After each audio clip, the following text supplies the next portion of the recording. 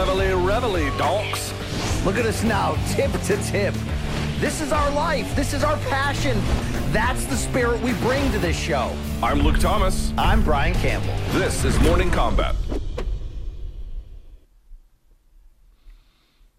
Guess what day it is? Guess what day it is? It's hump day, bitches. It's time for your Wednesday edition of Morning Combat. Welcome, everyone. I am merely one half of your hosting duo. My name is Luke Thomas. I come to you now from the capital of Los Estados Unidos, but I am joined by royalty, as I always am. He is my friend and yours. He can be annoying, but we love him just the same.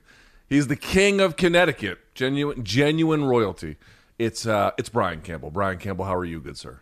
Hi, Luke. I take general umbrage with the annoying comment, but your lack of understanding of art is already staggering enough, Luke. So BC, we have to start the Zoom call, which we've used to see each other. It's a long, complicated process. About 30 minutes before the show, although this one about 10 because of some other issues. BC just saunters on into the screen, sits down. Hey, everybody, dick, doke, dick, doke, dick, joke, dick, joke, dick, joke, dick, joke, dick, joke, fart, dick, joke, dick, doke, dick, doke. Dude, can you say 5 words without just going dick, dick, dick? What can I say, Luke? Here? I'm a rebel just for kicks, yeah. Okay? You know what I'm saying, Luke? This is what I bring to the world. But hey, big time show for you today. A lot of serious and ridiculous to get into in the world of combat sports. And Luke, while we love to tell everybody, hey man, can you subscribe and all that shit, we do have certain numbers and goals to hit, Luke. And one of them involves Apple Podcast reviews. So, I don't like to ask for a lot because typically on this show we're so giving. I will say this. If you gotta head on over to Apple Podcasts, if that is the angle, the place you consume this fine audio, then please leave us a 5-star review, a rating. Do a solid. Tell us what you think about the show. Tell us whatever you want. Just tell us, because we have goals we need to hit with our employers and our sponsors, and this is part of it, Luke. So let's keep taking this rocket ship to the moon. All right, there you go. If you like the product, all you got to do is go to Apple Podcasts and leave us a nice review. That's all we ask. Free. You can just say, nice show, love BC, hate Luke, or vice versa, or whatever you want to say. Just leave us a nice review. That's what we're looking for. We appreciate it. Of course, as always, BC, can't forget about the YouTubes. Like the video, hit subscribe. If you're new here, we do this Monday, Wednesday, Friday at 11 a.m. in the East. And, of course, you can follow us there on social media on the lower thirds. BC and I have different names between Instagram and Twitter. If you want to try Showtime, because, by the way, Bellator is back in action on Showtime on Friday, I believe. I think that's right, yes. All the way from London, Brian Campbell. You can go to Showtime.com, get a 30-day free trial. If you like it, you can keep it. If not, you can bounce. I was going to say, don't forget, folks, we're going to preview it, of course, on Friday, but 5 p.m. Eastern time is the main card start for all things. Not Diego, the other guy. Is it 5 or is it 4? Maybe I should double check that before I go live. I think it's 5 p.m. Eastern. I'll say this. The press release yesterday said it started at 4, but I didn't know if that was part of the prelim card. Either way, MVP Douglas Lima, Part 2, welterweight. It's going to be explosive. It's going to be fun. Check that shit out on Showtime. And Luke, that's the only place you can watch it, so you might as well get 30 days free. I mean, come on.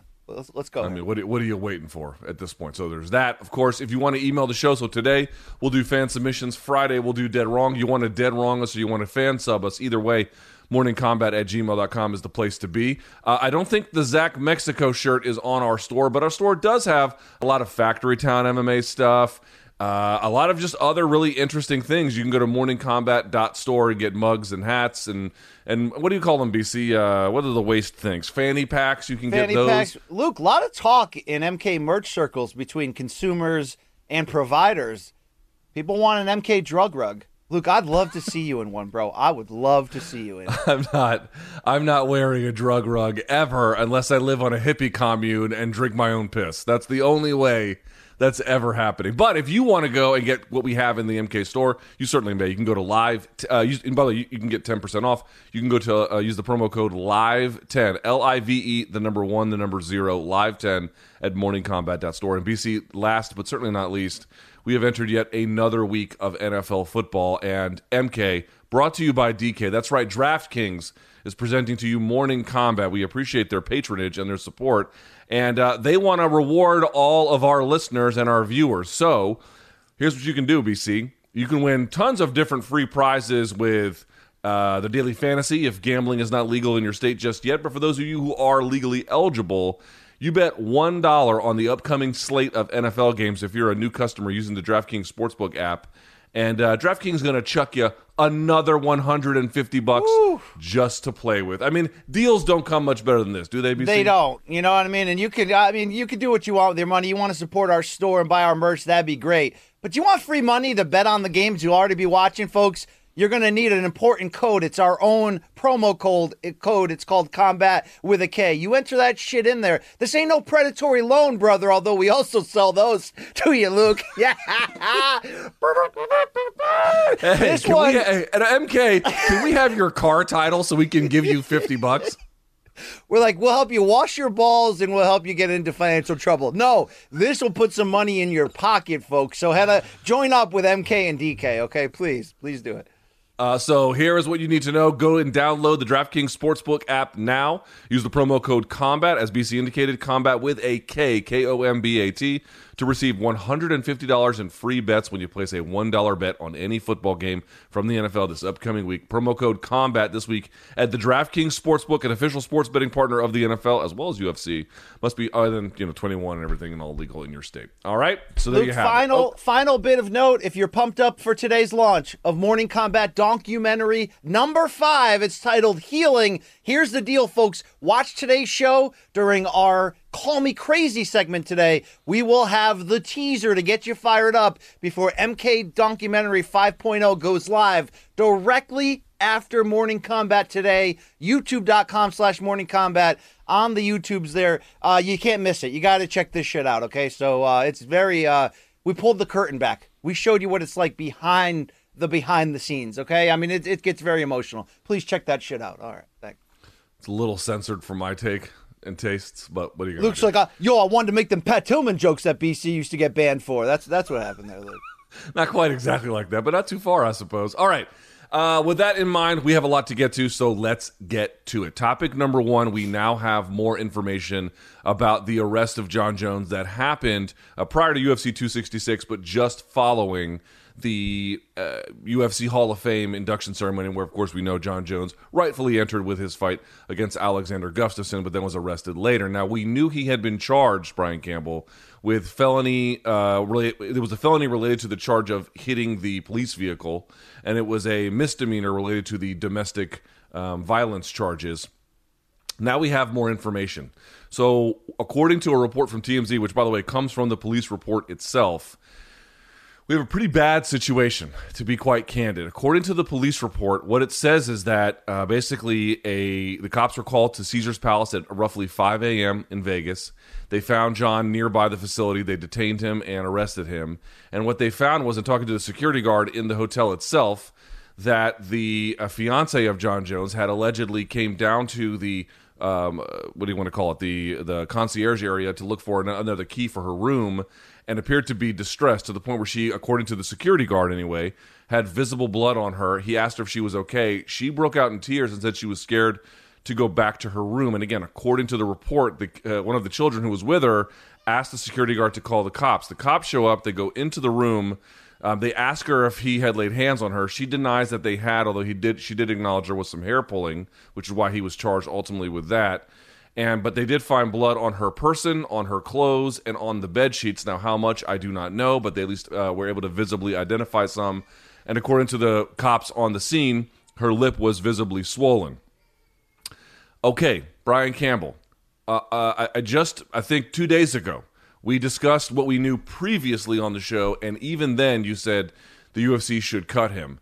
There was a lot of chatter about that debate, about that opinion you had on Twitter yesterday. Now that you have absorbed the weight of everything, including the sort of setup I gave there, where are you now in this whole equation? Yeah, I stand in the same spot, and it's obviously not that I'm cheerleading and parading to get, see, I may have been right, pat me on the back, or even further, like I'm not cheering for Jon's demise or his financial situation to get worse or for any of this to happen. But Luke, this was heartbreaking.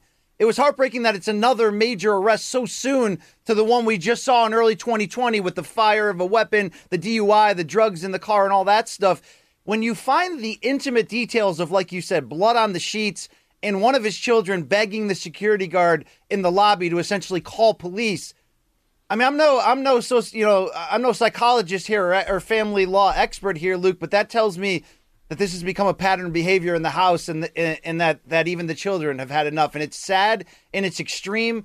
What I didn't expect, Luke, and look, disagree with me all you want. You and I are going to make claims of all different kinds on all different topics on this show. That's our job. You want to disagree, that's fine. I was blown away, though, at the aggressive nature of the BC, you Karen, you idiot. Stop trying to cancel the world by trying to lead John down this path of unemployment. What about Greg Hardy? What about Conor McGregor? You must be some racist because you didn't say this about Conor McGregor. Well, look, there's different scenarios for everyone right here. I mean, a guy like Greg Hardy had done bad and sort of served his punishment and was trying to make good and turn his life around. And then Conor McGregor, who I also regularly criticize the UFC for not giving out its own punishments for his actions are a little bit different in a lot of ways than some of this extreme, consistent nature of Jon Jones. The difference to me between Jon Jones in this situation and why I would say, look, UFC, your brand is at such a public level now. Do you want this kind of PR? Do you want this anymore? Why wouldn't you cut him to send a message, not just to everyone else, but to him, to try to save him?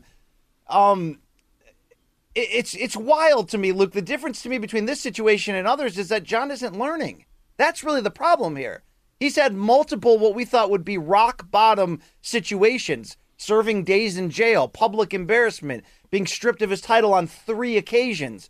And, you know, if you go back and add up all of the discretions from the 2015 hit and run of a pregnant woman, like to the drug test issues and all that across the board, there's too many strikes against him in either the category of star athlete with issues, allow him to figure it out, or even in the category, Luke, that I think we were in 2020 in the most recent arrest, which was, look, we can get mad at Jon Jones all we want, but he's got a legitimate problem, whether it be just substance abuse and that addiction or the mental health behind it that often fuels that. And again, I'm not losing the sympathy for that in Jones, but how many strikes against a guy who is so high profile? And by the way, does high profile mean you get treated differently? Yes, normally in positive ways, which, oh, by the way, is why Jon Jones got his fight moved in the Gustafsson rematch on 6 days' notice during Christmas week from one state to another to avoid drug situations. But look, if it was the inversion, if it was the opposite, if he was a non-ranked fighter, you get this many bad discretions, you're gone. There's history has proof in this. We've seen this. So how many more do you want for Jones if you're UFC? When, Luke, this is a pattern of behavior where the next step after this is going to be awful. It's going to be his death or someone around him or someone inadvertently. So if you care this much for your brand and you care this much for the person and you're UFC and you're not going to take a step forward and at the bare frickin' minimum and suspend him so that there's like proven that we step up and we take control, then what are we doing here? I know it's the fight game and the rules are different and how many boxers have had all this trouble and yet they're still fighting. It's a little bit more disorganized. It's not one company, but I get it. But UFC's at a different space. It's a different level of their history, Luke. This guy is a brand ambassador for better or worse, and it's getting scary right now. Can we quit talking about his heavyweight comeback, and can we get into how does this man avoid a life in jail or worse moving forward? Because this isn't, hey, BC, you Nancy, you Karen, you cancel culturer. This is, how much worse do you want it to get before you do something? That's what I'm asking the UFC. Yeah, I found some of the. I mean, I wasn't surprised that people disagree. There's plenty of room for disagreement on this issue. Like, what's the right answer here? I mean, I'm not so sure that any of us really know. But I thought the vehemence in some of the rejection of your suggestion was totally overplayed. Let's talk about some of these pieces here. First of all, the cancel culture pieces. I mean, this is the lamest charge imaginable from the least thoughtful people on the internet. It is not cancel culture to suggest that it might be bad for your brand to be involved with this guy. I mean, here's the reality. Is it bad for them right now? No. At least not in totality, in the sense that there's going to be some kind of wave of bad publicity or bad results at the marketplace that will force them to change. But if he keeps going, Jon Jones, down this path, and of course we should remind everyone, it is worth saying that these are all allegations. They have yet to be proven in a court of law. But you have enough evidence in the body of work to suggest that they're probably, if you were thinking that they're true, I would hardly dissuade you from it. So the point being is, what if things get real bad? I don't want to make any Chris Benoit comparisons because that is a horrific sort of extreme endpoint that I don't know that we'll ever get to again, and I hopefully never will. But could he do something bad enough relative to what is happening now, where the UFC is like, Jesus Christ, we're going to be associated with this guy? And of course, everyone's like, why don't they hammer him with a code of conduct? Even Daniel Cormier is saying that, dude, because they're independent contractors. They don't want to, because that would then disrupt the employee balance. They want to keep them exactly in this sort of state of where they have the majority of the control in the negotiation. So that's part of it as well. But if you're the UFC, you have to ask yourself a question here about what's coming down the pike and whether or not you want your brand associated with somebody when that might happen. I think that's utterly reasonable. Moreover, cancel culture is about the ostracism of someone from sort of polite society for something they may have said or have done that it turns out people overreacted to. And again, these are allegations, legally speaking, until proven in a court of law. But, dude, these are serious allegations. And these are allegations. I mean, I've been covering this guy since he was, 21 years old? He's 34 now. And if anything, they are getting worse, not better. This is unbelievably serious. It would be cancel culture if you said and protested in front of the Nevada Athletic Commission that he should have his license revoked. I don't think he should have his license revoked, but whether or not it is prudent for the UFC as a long-term vision to remain in business with him, I think is a very open question. And I'm not even saying, BC, that I have the answer, like, oh, UFC must cut him. I don't know, but I don't know if I agree with that, only in the sense that, like, these are complicated questions. And it should be noted, I don't know if I speak for you, Brian, but I'm pretty sure I do when I say this. Dude, we are not up here proclaiming to have figured life out. Dude, life is hard. Life is very hard. And it doesn't really matter how much money you have, and it doesn't even matter sometimes what kind of family support you have. Life will slap the shit out of you on multiple occasions. And you and I are old enough at 42, 43 to have looked back on a few times when life will bring you to your knees. I get it, dude. Life is not easy. And if you have addiction issues and trauma issues and everything else he might have, dude, these are very difficult problems to solve, and I don't wish them on anyone. And if anything, I wish is that this guy can get some help so he can get right and live his life the way he's supposed to, make all the money he's supposed to, and have all the wins that he's supposed to. That would be the ultimate outcome. But it looks to me like he is nowhere even close to that path. That is ridiculous. And the last thing I want to say is for the folks who are like, oh, BC's care and BC's cancel culture. First of all, fuck off with that, number one.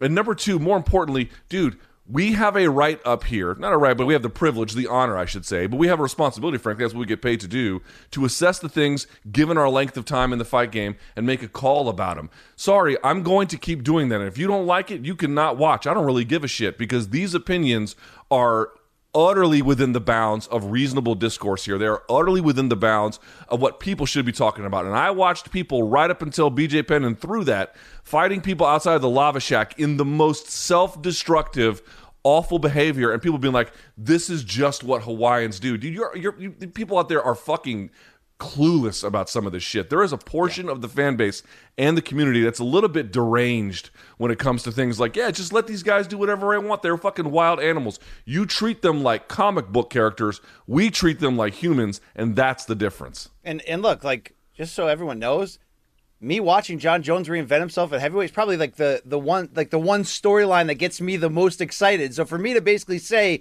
enough is enough, it's not like F UFC, I want to go see John Jones sign with another promotion. It's, do we have like rules? Do we have consequences anymore when it's getting this bad? It's not like I want the fair, the balance of good and bad to level out by seeing someone get slapped on the wrist. It's like, what incentive does John have to change right now? If his employment is still there and he knows he can come back and make millions anytime he decides to put his pen to the paper, that's not going to help him change. So, Luke, I want you to, if you don't mind, addressing one specific argument that people had against this, which I think is a fair one. The idea that it doesn't behoove UFC financially to cut him because, again, he's just going to go sign with another major promoter and make a lot of money. And what if he, turns himself around and reinvents himself and suddenly he's fighting Rumble Johnson in Bellator? It's a pay-per-view fight. I mean, that's a big deal there. I'm not naive to that at all.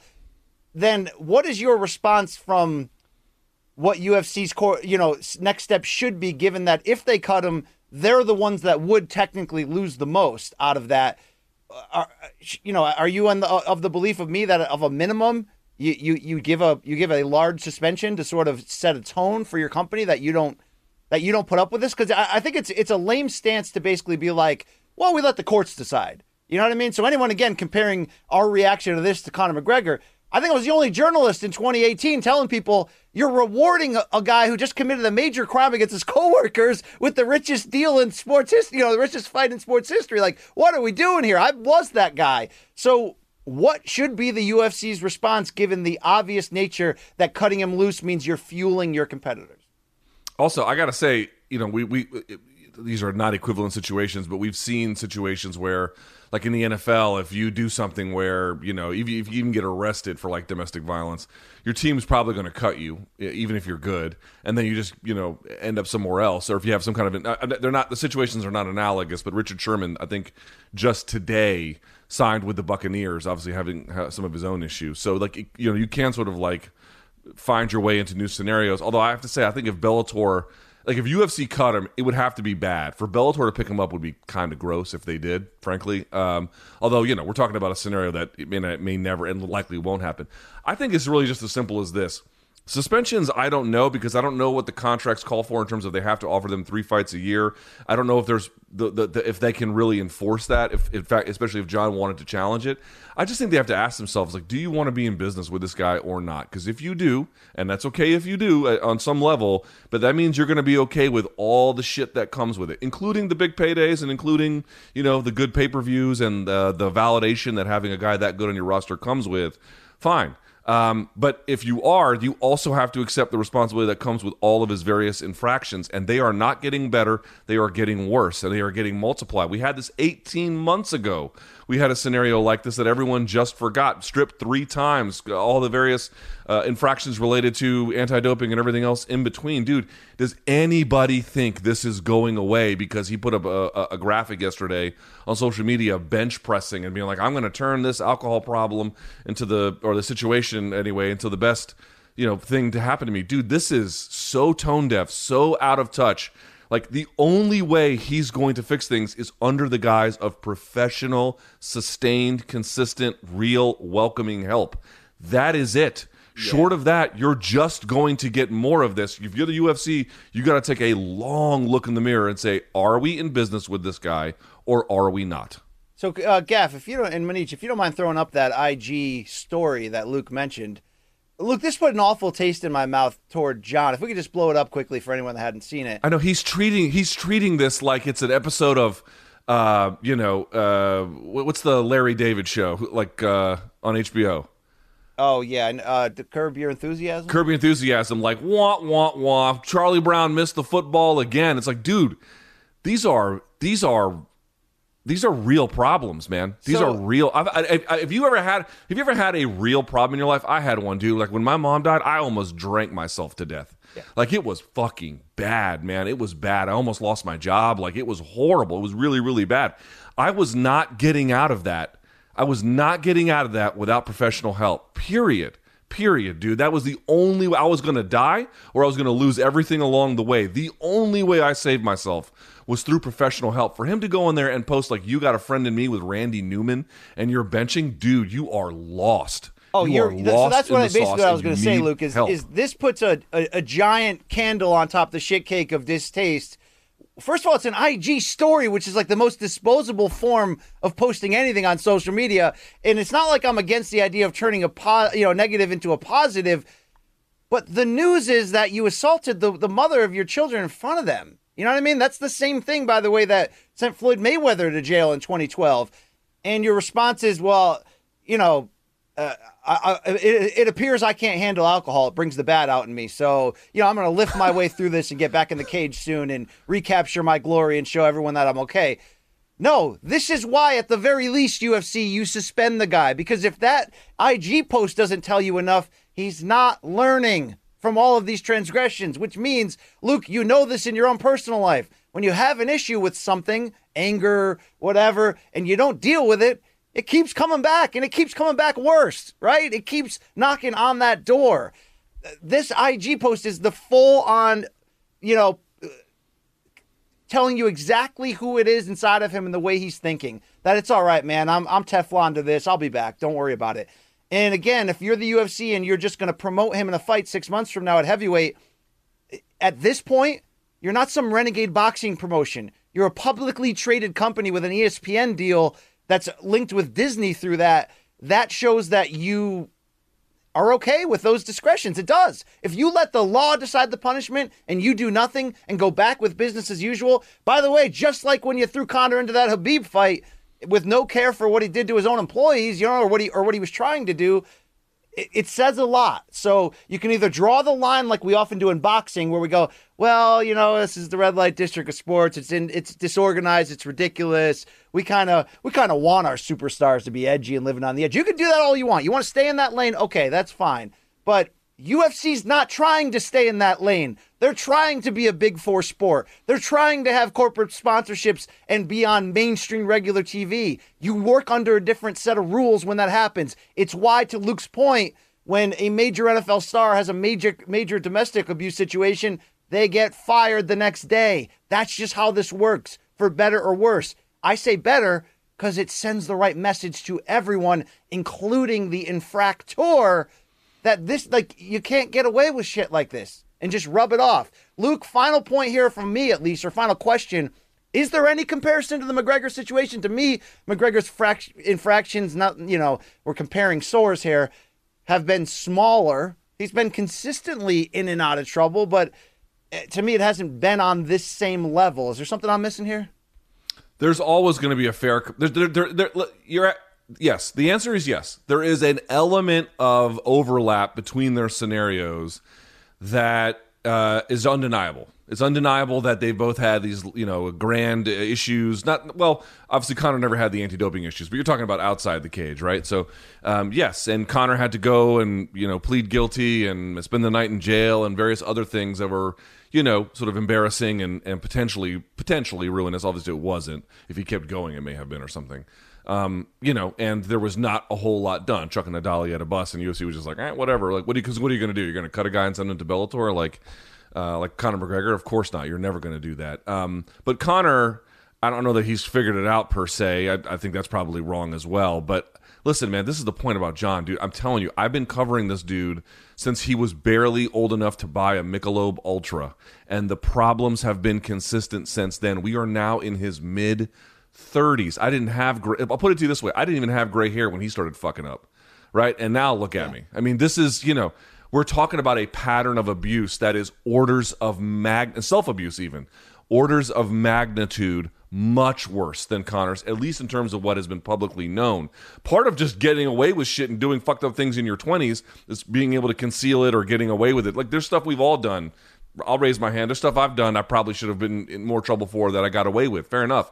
But, dude, I haven't done that in a long time.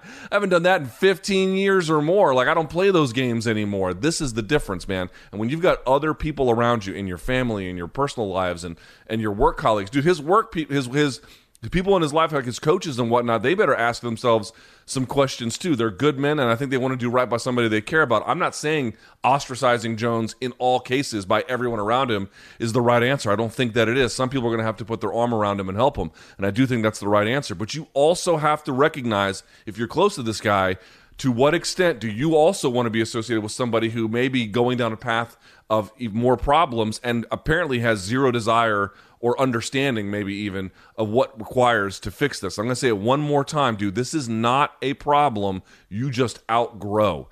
This is a problem you need a life preserver from somebody who knows what they are doing. Or trust me when I tell you, worse shit is coming, and that is a fact. All right, so let's move on if we can. I guess we'll try. Yeah. All right, let's turn the page here a little bit, BC. Topic 2. We have a ton of fight announcements, and I'm not even going to introduce these as like any overarching theme because there isn't, but they're just a bunch of fun ones. Let's start with the one that seems to me the most interesting, BC. I think you would probably agree with this. So we're going to have a bantamweight interim title fight, finally. Probably not the one we maybe should have if they had done this the right way, but whatever. We are where we are. Corey Sandhagen is going to fight Peter Yan for the interim bantamweight title on October 30th at UFC 267, which, if memory serves, BC, this is the free one, correct? It's a 267, but they're not charging for this one? I believe that's the case. Where is it going to air from? I think Abu Dhabi. Yes. I'll verify while you look this up. Or you give your opinion. Look, I got more love than dislike for this for sure. This is a great freaking fight. And given this situation with Aljo's uncertainty with the injury and the nerve damage and when or if he'll be back, and to be honest, the fact that he didn't really win the title, it's not his fault, but it was a DQ situation. This is a interim title that I love. This situation of using that life preserver to save the situation. And it's two guys that style-wise, elite level-wise, in an already bottlenecked and crowded division. Yeah, this fight is a killer, badass. I'd said coming in that Ortega-Volkanovski, it's one of those top 5, best fights you can make from the standpoint of, pound-for-pound guys, all that style contrast, all that. I think this one's right with that. I mean, this is a great freaking fight. I mentioned there was a little dislike, although what puts away my dislike is I don't necessarily think there's a better fix. With TJ Dillashaw being hurt, there's not really a better answer. So because of that, Luke, are you okay that the only stink surrounding this fight is that this is on pace to be the first UFC title fight in which both fighters enter coming off of a defeat? I'll say this. That tells you that this situation has been mismanaged. That when Sterling was going to be out because he was out with, he got kneed in the head and then he was out. And then he was like, well, now that I'm out, I need to get right if I'm going to defend this title. So he wanted to get the surgery. I don't have his issue. I don't even know all the depths of it. I've had what can easily be classified as minor nerve damage issues. Dude, they just take time to heal. And that should have been known and obvious long time ago. They could have fixed this by granting interim title fight somewhere else in the middle beforehand. So are these ideal circumstances? Far from it. But do I think that this is the best path to get back to normalcy given the present set of circumstances which you articulated? Sterling can't fight, and a guy like TJ Dillashaw just still has to recover. What are you left with? You're left with this, where, number one, yes, both guys are coming off of losses, BC, but Peter Yan situation, the knee, he was winning that fight up until he made that terrible mistake, and it was a bad mistake, but he was doing really well. And also, you can make a pretty clear argument that Sandhagen won that Dillashaw fight. Yes. I realize he didn't, but it was very, very close. So, given all of those factors, and given what I think this will finally put the train in motion in the right direction, I'm okay with it. Yeah, you had the best defense there. I know there's some people going, oh, Sandhagen, he got submitted by the champion and he just lost to the rightful number one contender, but there's different circumstances in here, and it's a great fight. Lucas, not on our list, but it is related to this conversation because I did ask you whether you thought Sean O'Malley the other day should parachute in and kind of take over the title opportunity. Him and Dominic Cruz are trading things on social media that suggest they might be fighting in December. Would that fight move you?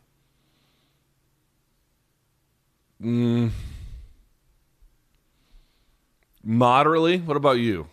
Yeah, I would like that. Sounds like you like it. I would, because we know where O'Malley is right now with him saying, look, I'm not going to step up unless you pay me big money, so why don't I just keep taking sort of, not showcasey, but, not too far removed type of fights from that. And if he's going to fight somebody in which he's going to be favored against, I'd rather it be a name like Cruz who could be back into a big fight where if Cruz did win that, it wouldn't matter what Keith Peterson smells like. You'd make a big leap back into relevancy. I kind of like it. I like the personalities. I like the style contrast. Yeah, Luke, I don't hate this shit, Luke. All right, fair enough. Well, that'll be a fun fight. Can't wait to see it, and you're going to get it for free. I just double-checked. It is. It's not going to be a pay-per-view, even though it's a numbered event, UFC 267. All right, also on that, not that card. Also, the news coming out. I love this fight, BC. I love everything about this fight. UFC Fight Night in December 4th. Not sure the number, but here's what we do know. Jose Aldo is going to fight Rob Font. And I'll tell you why I love this fight, BC, because Jose Aldo has had some struggles, even though going to 135, but has shown himself, obviously, of late to be still very much a formidable top 5 figure in that division. I think that's a fair way to put it. And Rob Font is a guy who's kind of always been there, but fallen short. He finally turns the corner with a series of good wins, punctuated by a drubbing of Cody Garbrandt. Dude, I love this contest. I think Rob Font is super underrated even now. Jose Aldo is a towering figure, but we know quite literally beatable at 135 pounds. Do you share my enthusiasm for this? Yeah, it's a really good fight, and I like that Font got rewarded. He went in there against a big name in Garbrandt, had an opportunity to really put his name out there for the for the more casual level who may not know who he is. Well, they know who he is now, and now he gets Jose Aldo, who ain't done by any means. this is another one of those where the winner really gets to catapult higher toward that title shot in an already crowded division. Give it to me, Luke. This division, it just bangs. Luke, this division bangs, bro. That's the shit. I mean, we should buy a bus, right? The bantamweight bang bus, and just ride around telling people how much this division bangs, right? By the way, I asked for names. It was so funny. This is sort of a bit of a tangent, BC, but you and I were talking about this over text. I asked for names, like, hey, help me name this new podcast we're doing where we do all the extra leftover fights we don't get to on regular Mondays MK. And dude, all of the names were just like porn names. They're like, yeah, just call it the Bang Bus and Captain Stabbin' and, you know. I liked Bonus Bang, Luke. Bonus Bang. Perv City. I'm like, guys, we're talking about a podcast of fights, not your favorite porno sites. Yeah, just call it Eskimo Tube. I'm like, maybe don't do that. Okay, back to the topic at hand. Another fight that got announced, and this one, I love it for a lot of reasons, and it's the right one to make. I know there's a lot of directions they could have gone, but they went with the right one. Derek Brunson is going to fight Jared Cannonier, UFC 270, January 22nd. There was some talk from Eugene Behrman. He told Submission Radio they kind of thought they were going to get Brunson before they got Whitaker again, which I found kind of odd. And sure enough, here we are, BC. What do you think? No, it's the right fight to make because you're not going to do Adesanya Whitaker 2 until early next year because of those COVID travel situations. Didn't we hear a rumor, Luke, that January or February was the new target area for that fight? Maybe off a comment Dana said. So, look, as much as I love Brunson's win streak and even Cannonier, reinventing himself off that Whitaker loss, they both need one more win, in my opinion. Might as well go against each other. Very good matchup. Really interested to see if Brunson can raise his comeback and his resurgence one level higher. Because, bro, I could not be higher on who Cannonier really is right now and where he's at as a boxer. A guy who's really putting it all together. Luke, he's not just a one punch knockout guy. I mean, he's putting it together. I believe. And I think he learned a lot from that Whitaker loss. Luke, this is an area of topic related to this that you don't like, that I can be critical about a man's appearance. But I like Derek Brunson's change to the full-time Cisco blonde look, but he's starting to go a little thin up there. Should we hold it against him that he's sticking to the blonde young look when it's obvious that things are changing? I mean, should he be the one that notices this before us and takes action? Am I being an a-hole, Luke? Don't you take what's left of him from him, BC. Don't you take that. We're not I feel like before you really get on someone for that, and I realize that my shit's falling out like it's on fire, but like you got to get to like Kevin Durant level where there's like a clear, unequivocal patch of land where the grass just doesn't grow anymore. I feel like if you're thinning, you can still probably get away with it, but I do agree that the days of that are numbered. In fairness to both these guys, though, and more serious note, BC, we just talked about Rob Font, who was kind of there but fell, and then he really appears to have turned a corner. Whether he'll win a title, I don't know, but he is deserving of this Aldo fight, flat out, no argument about it. Brunson and Cannonier are very much deserving of this fight because it seems to me like the winner of this will probably get a title shot. And both Brunson and Cannonier are guys who have been there quite literally against the very best and kind of fallen over. And in this late moment in their career, with Cannonier getting the right weight class, with Brunson finally understanding how to apply his game in a more measured and refined way, they have earned this opportunity. They've earned this opportunity to prove that the winner of this gets a title shot. But more importantly, dude, you can look at Cannonier's record or you can look at Brunson's record. If Brunson gets the win or if Cannonier gets the win, you cannot look at that and say they didn't do everything reasonably asked of them to put themselves in a position for a title shot. You beat Cannonier, or conversely, if Cannonier beats Brunson, that is to me so much good work in that fight and everything else that preceded it, that I'd be happy, delighted to see this winner get a title shot. I agree. And it's unfortunately in some other divisions like women's flyweight, sometimes you're like one or two good wins away from like, oh, this person hasn't fought Valentina yet. Let's throw her in there. Like I love that in these other more packed divisions. Dude, you got to earn that shit. This is what men do, Luke, okay? I mean, this is what women do, too, when the division's loaded enough. We just don't have those divisions loaded enough there. All right, Luke, so here's one I don't think... I don't want to out you, but are you going a little thin on top? Oh, yeah, dude. Oh, yeah. Well, but here's the thing. I went and saw a specialist, and she says that it's more from stress than male pattern baldness. So she claims there are ways that if I was just less stressed, it would grow back. You're like, I got a medical license. What else do you want me to do to get happy? I'm like, I don't think you understand me very well. Asking me to be less stressed is asking me to be like, I don't know, less white or something. It ain't gonna work. All right, So let's go to the next one. This one BC doesn't like that much, which I'm kind of surprised by because I actually do. Heavyweight, UFC Fight Night on December 18th. Derek Lewis is going to fight Chris Daukaus. BC, why are you down on this one? Who said I was down on this one, brah? I thought you said you were down on this one on the texts yesterday. No. Maybe you misinterpreted my jibber jabber. Look, Chris Daukaus, I'm sure you talked about this, Luke, in the debut of your solo deep diving MMA show, which the fans have wanted, Luke, for so damn. They just want intimate time with you, Luke. Okay, they're like, look, let me get the most straightforward, like no emotion, no humor. Let me get the goods. They got it. Okay, look, Chris Daukaus looks really good for all the love that we poured on Tom Aspinall for recently making a move. I might like Daukaus even better. I mean, Aspinall may be a little more well-rounded in some intangible hard areas, but Daukaus can let those hands go at an elite level, Luke. You know what I mean? I don't know if his other areas are up there, but he also changed his haircut, goatee, and tack game, which kind of has given him a much cooler vibe. But look, let's be honest. This is a big leap. This is a big damn leap. A lot of people think they should do Daukaus against Aspinall right now in sort of a, young John Jones against Ryan Bader type of crossroads fight.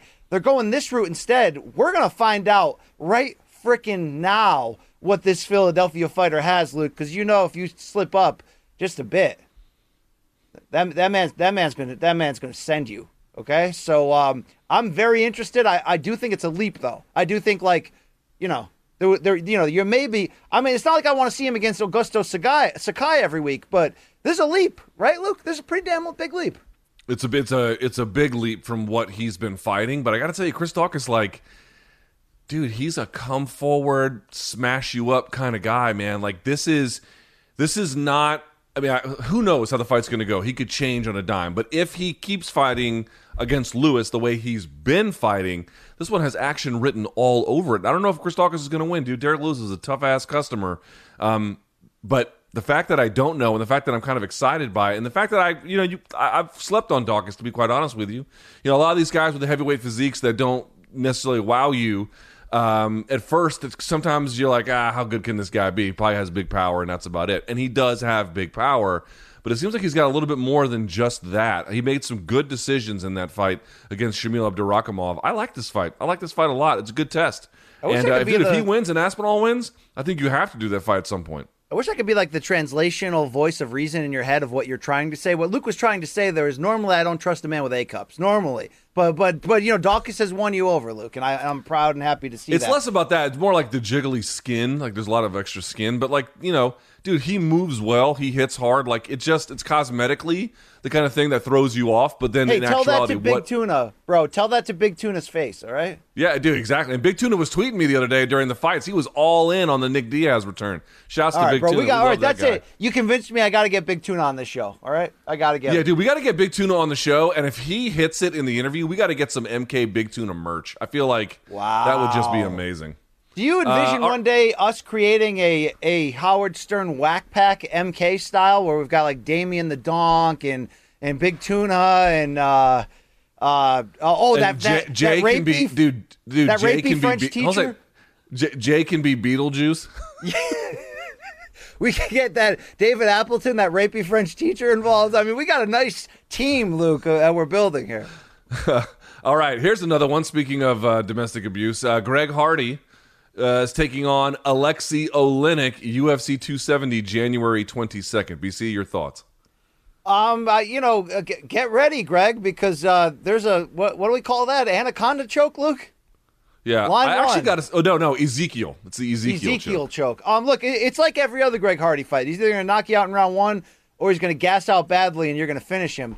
I'm going to go with the latter here, Luke. I think Greg Hardy's stock is going in the wrong direction, even though there's still positives there with the athleticism and power, and even though you really can never count a heavyweight out. You really can't, right? I mean, how many times we count Andrei Arlovski out? You can't do it.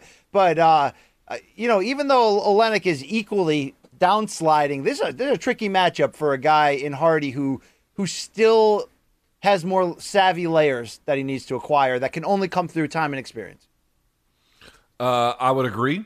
I will just say this is like perfect matchmaking. It really Either is. Either Oleinik, because Oleinik has to know if he gets it to the ground, it's his fight to win, basically. I mean, we'll see, but probably. And Hardy has to know if he can just avoid the ground, he could probably knock this guy into the bleachers. Because, dude, I'll say this, man. Greg Hardy's ground game is atrocious, right? Or non-existent. I don't even know how to describe it. His stand-up has looked good. And I know he got knocked out because he over-pursued Tai Tuivasa. So he did make some decisions there that were bad. But when he's making the decisions more appropriate for the challenge, like when he's really kind of flowing, he looks good, man. He's got good skills. He can actually do something with that. So we'll see how he can put it all together. You mentioned Tai Tuivasa. I think he's fighting Augusto Sakai next. I kind of want to see Tuivasa against Chris Daukaus right now. I think that's the next step before That's Derek an Lewis. interesting fight. That's an interesting fight. Huh. Yeah, I hadn't thought of it that way. I like that suggestion. That's a good one. Alas, not where we are. Okay, for the PFL, we got some good fights coming up for them. It's championship night. Championship night. Yeah, championship night. People are going to sleep on this fight, and they shouldn't. Kayla Harrison's taking on Taylor Guardado. I'm pronouncing her name as the most gringo imaginable. This will be the PFL Championship on October 27th. Let me say this about Guardado. She's out of she's out of Extreme Couture. She's one of Eric Nixick's understudies. Dude, she's talented. Now, listen, she's going up against Kayla Harrison, who I actually think has an argument, not in terms of who she's beaten, but just in terms of what the eyes tell you.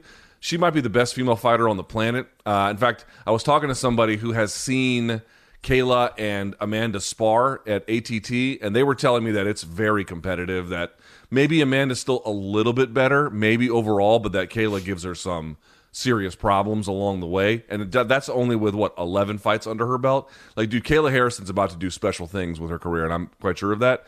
So listen, she deserves to be the favorite. She will probably win. I don't want to discount the reality of the situation. However, Guardado, dude, she's talented. I don't know if this is going to be her night, BC, but if it's not, there'll be subsequent ones where she's going to get her hand raised in big, important bouts. Luke, I don't mean to disrespect you or anyone in the business that you know, or even Taylor Guardado, who I actually really enjoyed the way they presented her backstory on the last PFL card. But Luke, did you watch that split decision win she had in the semifinals to make the finals? She's still fake, dude. She's 3-1. She's 3-1. Okay, like it is what it is, right? Like that's who's there for Kayla to fight. It's not Guardado's fault, but as nice as you presented that, if you watched that split decision win, I don't think you can say that, Luke. I really don't. I don't think you watched it. I think you had the volume off. I think your kid was screaming and like someone accidentally bludgeoned her and Abuela's running by and like there's like frittatas on the stove and like then the alarm goes off and then they're like, Pepe, can you come? Pepe, get the fire extinguisher. But Pepe's upstairs just banging. I mean, he's just like, dude, Pepe's moving out. Did I tell you Pepe's moving out? I mean, there's not enough room for that BD in your house, okay? So that's what I think happened. Much respect to Taylor Guardado, but Luke, we talk about the fighters fighting Valentina, where it's like, man, they really don't have a shot at this level. This is next level. Okay, but dude, you're talking about Jose and Kayla Harrison, the most decorated Olympic judoka in American history, male or female. And then she has 11 fights. Dude, like Taylor is up against a mountain of a person. And I recognize that you can point out plenty of deficiencies in her game. I just feel like this is not the same as Lauren Murphy, who was like a long-time serious vet. This is somebody who has just 4 fights. So a little bit different for me. That's what I'm basically trying to say to you, Luke. But I do have respect for you. But hey, how about how good this card is, Luke? And I know we don't have an equivalent to this in UFC or Bellator where it's like one card of the year we load everything on and the champions. I mean, we have majors in the UFC, but you talk about the championship finals here. This welterweight one of Ray Cooper III against Magomed Karamov, Luke, a rematch of the 2019 championship, which was the 2018 one, the last time Ray Cooper lost, right? And then Ray Cooper won the 2019 tournament? Yes, that's right. Am I screwing that up? Either way, Luke, this fight's great. It's great. So yeah, Magomed Karamov, if you don't know who he is, he's one of those dudes from the Smesh Factory over there who's just tearing it up in PFL. It has for quite some time. Ray Cooper III has done great work, obviously beating Jake Shields a couple seasons ago, but since then has looked pretty good as well. Soft-spoken, had him in studio. Not the most dynamic interview, but he's certainly dynamic in the cage. That'll be the same night. And BC, what do you think about this one? Clarissa Shields taking on 2-0 Abigail Montez, same night as the Harrison and Guardado fight, which of course will be October 27th. I like it. 2-0 is a lot. The right fight. and it's the right placement. Look, this is going to be PFL's chance to get, their biggest rating of the year, arguably, although, look, in the past, having Rory McDonald in the main event may have meant something different. But the thing about their seasonal and playoff format is, look, the final night, you get championships, and to add a attraction-level fight, which is what this is for Claressa Shields, I'm really excited, Luke. That first fight, excuse me, she almost had no business pulling it out, but she did, and she rallied and got up off the ground and won.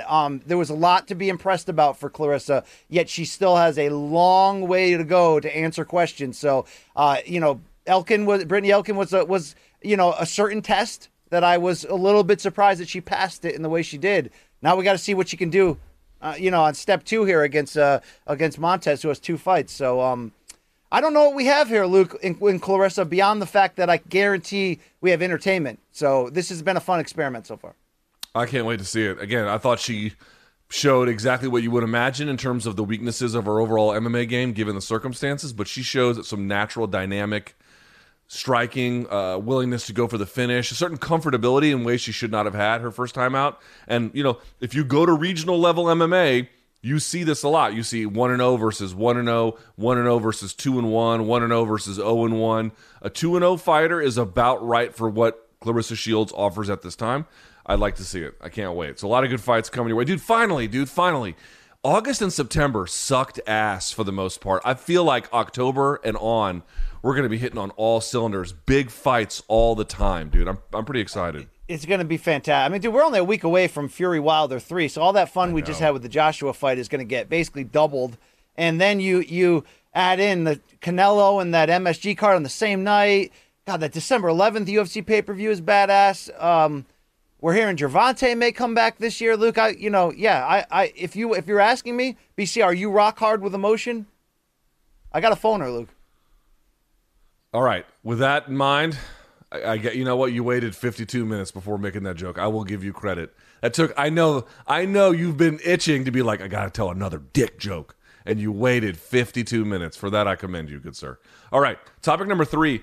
I think BC, I could be wrong about this one too, BC, so correct me if I am. I think you like this one more than I do. I find this to be a distracting and weird thing that I don't take seriously at all, but okay. Henry Cejudo has called out Alexander Volkanovski. Now you might be saying, well, wait a second. Isn't Cejudo, the former flyweight champ, also bantamweight for a short amount of time, isn't that dude retired? Well, yes, but it doesn't matter. He told TMZ Sports, Brian Campbell, Alexander the Average, the overgrown midget. This is a thing. It's not even a challenge against this ugly face. It's a challenge against Dana White. How are you going to doubt an Olympic champ? How are you going to doubt a flyweight champ and a 2-division champ? Not only do I believe I can beat him, BC, I know I can stop him. I saw good things from Volkanovski. There's still a lot of holes. I believe my height would be a problem for him because he's a couple inches taller than me. My speed, my wrestling, my experience. I've been there against the best. Alexander the Average had a great performance. It was a great fight. I just believe that I have the it factor to beat this dude, not to beat him, but to actually stop him. Let's make history. Dana White, if you're listening, this is a real message. Forget the cringe, BC. Forget the persona. It's heavy. This is a straight up me. I am the greatest combat athlete of all time, he said. And I promise you, if you give me the opportunity, I will knock this dude out. He claims he's 165, and that 145 would fit him perfectly. Your reaction, Brian Campbell? I don't hate it. And look, the cringe is cringe. And I know our buddy, the captain, Eric Alberacin's probably part of the fueling of this message. So shout out to the great captain. Luke, he was he got an IMDb credit for his role in Doc number 3 of the Morning Combat series. So we do love that fella. Put the cringe aside, Luke. The only thing unfortunate about this in my eyes, well, there's a couple things, but the main thing is the timing, meaning, yes, you would understand from Cejudo, who's small in stature, if he's going to have a chance at being a 3-division champion, the best chance will probably be against another smaller in stature guy in Volkanovski, although you can obviously argue whether their skills and all that match up. I say it's bad timing because I still feel like the world wants to see Max Holloway against Volkanovski 3. I still feel like people thought Max won the second one. Max came back against Calvin Kattar with arguably the best performance of his career. He's an all-time great. He's a superstar. He's still in his prime. I don't even think he needs to fight Yair in November, even though UFC is intent on doing this. It would seem, Luke, if Max beats Yair, it's like you can't hold him back. He deserves it, Luke. I think the timing is wrong. But should UFC want to go down this road, I like it. Luke, I like the idea of history. I always thought Conor McGregor would be the first one to try to become or be given the first chance to try to become a 3-division champion in the UFC. Now, for all we know, maybe he's fighting Usman next year. I mean, he may be given that chance first for all we know, Luke. I also thought when Adesanya moved up to face Blachowicz that maybe he was going to be the first one to do that. Does Cejudo deserve it? Well, Luke, I don't even think he deserved the second title shot he got in that moment when Dillashaw moved down. But we're past the point of deserving anymore in this type of matchmaking for the UFC. As long as Max gets the chance first, I'm okay with Cejudo pinning his comeback hopes around the idea of doing something no one's done before. I think his time away has actually helped the way we look at his star power and his pound for pound value and all of that. Tell me if I'm wrong, Luke. But yeah, cringe aside, I am interested in this project. Why do you hate it? I don't think he's got a shot in hell, candidly. He is incredible. His Olympic run was incredible. I think I have to verify this, but I believe when he won the gold medal, he had to rally from a deficit in points in all of the matches, including the gold medal match itself. Like, this is a guy who's got a will. You'd be foolish to discard his win at 125 to become the champion was close, but I thought he won and beat Demetrius Johnson. Obviously, going up at 135 and winning the title there in the way that he did was remarkable. I mean, he's a remarkable human. I will never say anything other than that. It just to me, it feels part of this, like, oh, Volkanovski's good, but he's not that good. Dude, no fighter is perfect. No fighter is perfect. I spent hours yesterday breaking down this video in detail. I want to be clear with people about something. I don't think, even after the win over Brian Ortega, even after that win, I want to give him his props because he showed toughness. Forget about the toughness. Forget about the submission defense for just a second. I want you to go back to the striking. And I'm going to say something here that, folks, look at me very closely. Dude, Volkanovski is doing things in that cage at a level and a pace and a tempo and with a certain methodology that no one in MMA is doing. And I keep seeing people being like, oh, well, this guy is beatable. Yes, there are things you can do to him that folks have not. For example, I really noticed yesterday that a guy like Ortega went away from the leg kicks. I think leg kicking would be big against a guy like Volkanovski, as a way to disrupt all the things he does. There is a level of detail and a level of systemic implementation about what he's doing that 99% of the UFC roster isn't doing. Guys, Volkanovski is not just underrated, it's comical to watch people talk about his abilities as like, well, he's good, but, he's not that good. No, he's that good. Well, let me counter you. He is alarmingly ahead of it. BC, last thing I'll say, because you can get in here. Well, I want to counter you and ask you a question about what you just said, Luke, okay? Good. What I was going to say is that, I'm no longer one of those people that you would send that rant at. Like, I'm won over. I know who this man is, Volkanovski. I watched him piece up Ortega on the feet, okay? I know what's going on here.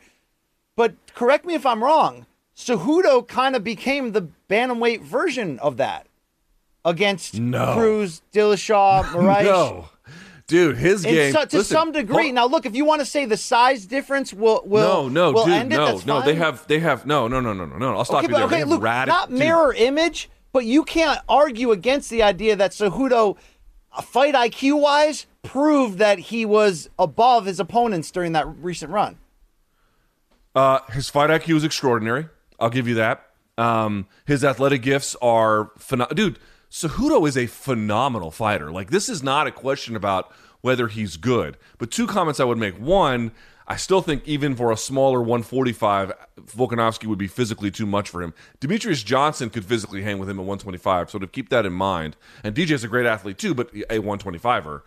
The other part about it is, dude, I'll give a guy like Cejudo some credit. I think his not just his mental and his physical gifts and his IQ is great. His striking is phenomenal. Dude, his coach, Eddie Cha, from like their win over Dominic Cruz, dude, Eddie Cha is brilliant. He's a brilliant guy. I interviewed him. I was blown away by how smart he was. Please don't misunderstand me to make you think that I'm like a guy like Cejudo is not an extraordinary talent. But dude, I'm telling you about this. Nobody strikes with the kind of implementation, the plan that he has. Here is what Volkanovski does in a nutshell. I'll make it this simple. Dude, he forces you to make an incomprehensible amount of decisions in a narrow amount of time. And that's like, ask yourself, dude, how is he landing on these guys and he's just stealing on them and they don't even see it coming? Dude, it is because he has a way of implementing his game where he's making you make decisions like that, and they can't do it. They get overloaded, and as a consequence, they have no regard for or awareness of where he's going to be, and he fucking crushes them with it over and over again. Adesanya is the closest thing to that, and he does some other things a little bit differently. Nobody strikes like him, and you add in the size, not tremendous disparity, but the size advantage, and Volk's already sort of, out of his weight class there in 145 in terms of how strong he is. No, I don't think this is even remotely a competitive fight. Well, look, the size difference is something we'd have to see, but I think Cejudo, it's weird. I loved Cejudo when he came to the UFC, loved the attitude, the confidence, all that. Then I kind of turned against him, Luke, and then he won me back over with his pound-for-pound level ability and IQ and just what he can do. And I mean, look, how could he not, dude? He was incredible. That run he went on was incredible. Let me ask you this. I think he can do. Let's say we can meet halfway, which is to say the following: we pump Cejudo into 145 with one condition: you gotta beat one top contender-ish guy. Like, who's the guy on the roster? Not Max or anybody else. Who's the guy on the roster that Cejudo could beat that you would say, aha, okay, you can beat that guy, you can get the title shot? The reason why I don't want to answer this question, Luke, is because I do believe that this division is difficult for him. Like, look, anytime you're going to try to become the first three-division champion, you're daring to be great on a level where you're going to be doubted. Like, it's obvious. But I do think because of Volkanovski's height, even though he does have a deceivingly long reach, that is, I think, a part of what Cejudo looks at and says, okay, this guy can strike, but he's not, known as a knockout killer, even though he can do that if you give him that opening. I just think Volkanovski might be that perfect matchup for him where the size isn't as much of a factor, where if you're like, okay, name another featherweight, I'm like, this guy, oh, he's super long, maybe he'll have problems. Sometimes styles do make fights, Luke. All I'm saying is Cejudo, would he be the underdog? Yes. Would we have concerns of his size? Yes. But I think you should not make the concerns about his IQ, because as great as Volkanovski is, this guy is very, very, very, very good too. Luke, finally, quickly, I mean, people are like, yo, I used to love Morning Combat, and then BC scored round 3, 10-9 for Ortega. I'm sorry, I unsubscribed. I can't watch the show anymore. BC's a Karen. He's a cancel culturer. He's an idiot. All right, folks, can we have a quick talk real quick? It's quick, okay? Was 10-8 Ortega wrong? Yeah, okay, it was wrong. It was a wrong score in hindsight. But if you can't get in line on the argument that maybe 10-10 is the right score or some level of even scoring, I get it. He had to be helped up, and he barely continued the fight after round 3, meaning Ortega. He got ground and pounded, yes. He also dropped Volkanovski with a punch and twice came within like a second of submitting him. So can we please act like just because he finished the round on the bottom that it doesn't erase everything he just did right there. Also, Luke's people saying you and I both did not factor in what that headbutt, which shattered Ortega's nose, did to his chances. Yes. It's not, it wasn't purposeful. I found it on the tape last night. It happens at 3:58 of round 3. It's bad. It's bad. He gets hit really hard by it. So that did play a role. I'm not acting like it wasn't. I wasn't going to use that as an excuse, but it did play a role. But Luke, come on. This ain't automatically they're like, no, it would have been a 10-7 Volkanovski round, and what Ortega did made it a 10-8. Get the F out, all right? I mean, come on, Luke. Yeah, I did go back and watch. The triangle was not... You didn't back me up against Mayweather or Thompson. Okay, can you back me up here? Oh, Jesus. How about this? Speak of the devil, Brian Ortega has revealed he had a fractured orbital bone and bruised ribs and lost to Volkanovski. Yeah, dude, he got fucked up in that one, man. Yeah, he did. That damage is... He's got to take care of himself. I really hope he does. All right, BC, let's get to the topic 4, man. Or he'll be living in a van down by the river with Darren Elkins. But by the way, you didn't answer the question, Luke. 10-10? Come on, bro. Answer the question. Get my back for once. 10-10. 10-10 I disagree with. Now that I've gone back and seen it a couple of times, obviously, which is not what happens in real time. What happened? Did we lose you? We I'm lose here. BC? I'm Okay. not going anywhere, bro. I'm here. I would say 10-9 is the right call. I don't think 10-10 is crazy. But I disagree with it. All right. Let's get to topic 4 if we can. I'm assuming the show is still on the air. Am I BC, here? this is Gaff, huge. am I here? Am I on the show right now? Yeah, what's the word, fellas? Do you hear them, dude? I don't even hear them. Okay, they're here. They told me I'm All right. still here. All right, great. All right. Let's get to topic 4, BC. Manny Pacquiao Wellness has check. officially retired. I know that he said he was kind of retired, and then his people came out and were like, no, he's not retired at all. And now it's official. He made a video about it. He declared it unequivocally. He's retired. The only 8-division champion in boxing history. What did he start out from, BC? Like 108 or something, and he made it to 154. He started winning at belts. 106 as a 106. 16-year-old in BC, I can tell you that- 1995, Luke. 1995, bro. I know. One of my first dates ever with my now wife, she was my girlfriend then. We watched, she's a big, she actually likes boxing more than MMA. We went and saw Pacquiao fight De La Hoya. And, dude, I remember thinking, that's going to be close, I know. And then he went in there and beat the fucking brakes off of him. And I remember when Margarito was supposed to be too big, and he fucking laid the waste to him. And, even the Marquez fight where he got his own comeuppance and everything else, the fourth one anyway, whatever it was. But in any case, BC, this guy was a hero to MMA editors everywhere, because whenever he fought, it would be a torrential downpour of traffic. He's part of the biggest bout, at least in terms of commercial sales and pay-per-view in boxing history, maybe even combat sports history. What can you say about the legendary Manny Pacquiao? Well, I can say a lot, Luke, and I'll actually be saying more in a bonus video today on Morning Combat on youtube.com/Morning Combat, just essentially looking at 5 reasons why this legacy is so unique and it'll probably never be equaled again. But here's one specific thing I want to talk about, Luke. First, can we throw to the video here? Pacquiao had an impromptu press conference over his Facebook page last night. Manny had to say in terms of saying goodbye.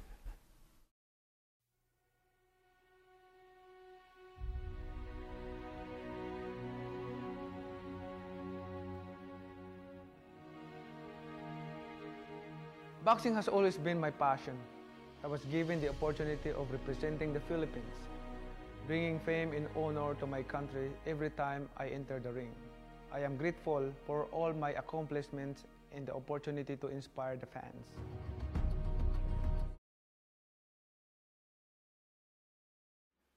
Just a little snippet there of what we heard from Manny Pacquiao. A lot of that was in You can Tagalog. turn off the echo. I have Thank to you. call Rafe Bartholomew for a translation. Here's the deal, Luke. I got a text from a guy I respect a lot, a Toronto-based combat sports journalist named Chris Metler, a big friend of mine. He was like, I'm emotionally distraught from this. And I was just thinking for a second, it's not like we knew this wasn't coming, right? It's not like don't know what you got till it's gone. Even though Manny's been front and center in most of our boxing fandoms for more than 2 decades. It's insane. 26-year career, 72 pro fights. But he made one other comment to me that opened my eyes. He said this was the closest thing in our era that we had to Muhammad Ali. That, all of our dads and grandfathers just revered this man, Ali, rightfully so, right? And the Ken Burns PBC documentary just launched, and I'm really interested in watching that. Supposedly the definitive documentary on a guy that's been documented ad nauseum. Luke, when you look at what Pacquiao has done, I mean, it's not just taking chances in the ring. It's not just the fact that he has almost 3 mini Hall of Fame careers and one giant one, or the stupid longevity. I don't know if we've had a crossover cultural, social icon on this level that really does to some degree give you Ali feels. And it's not like Pacquiao hasn't had his own controversies. It's not like, you may not disagree at all with his political stances in the Philippines or his history on human rights issues and all of that. But here's a guy who literally came from nothing, third world poverty, was cut high school to essentially sell cigarettes and donuts on the side of the road because his single mom of 6 kids couldn't make ends meet in their already impoverished area. Left his home city to go to Manila to try to get construction work and then to try to send money home, and then lives on the streets at sometimes and then stumbles into boxing. And from there, Luke, he's the most unlikely pay-per-view crossover superstar that we've ever had. Small guy from Asia in the small weight classes who barely spoke English, yet with his frosted tips and no fear trunks with the lightning bolts, he just arrives on American TV in 2001 and is just this hurricane of activity. And his fights, especially the ones in the 2000s, Luke, they're just all bangers against Hall of Famers like Barrera, Marquez, and Morales. He fought those 3 guys 8 total times. Luke, he fought with a hunger that if he was still that guy on the side of the road, and yet was like the most humble, sincere, graceful representative. Luke, he had losses against, Tim Bradley and Jeff Horn, which we're seeing here, that were like considered outright robberies. He never complained. He was in the biggest fight of our era. He came up just short against, another great all-timer in Floyd Mayweather, who, by proxy of having beaten him, kind of gets the nod of the face of this era.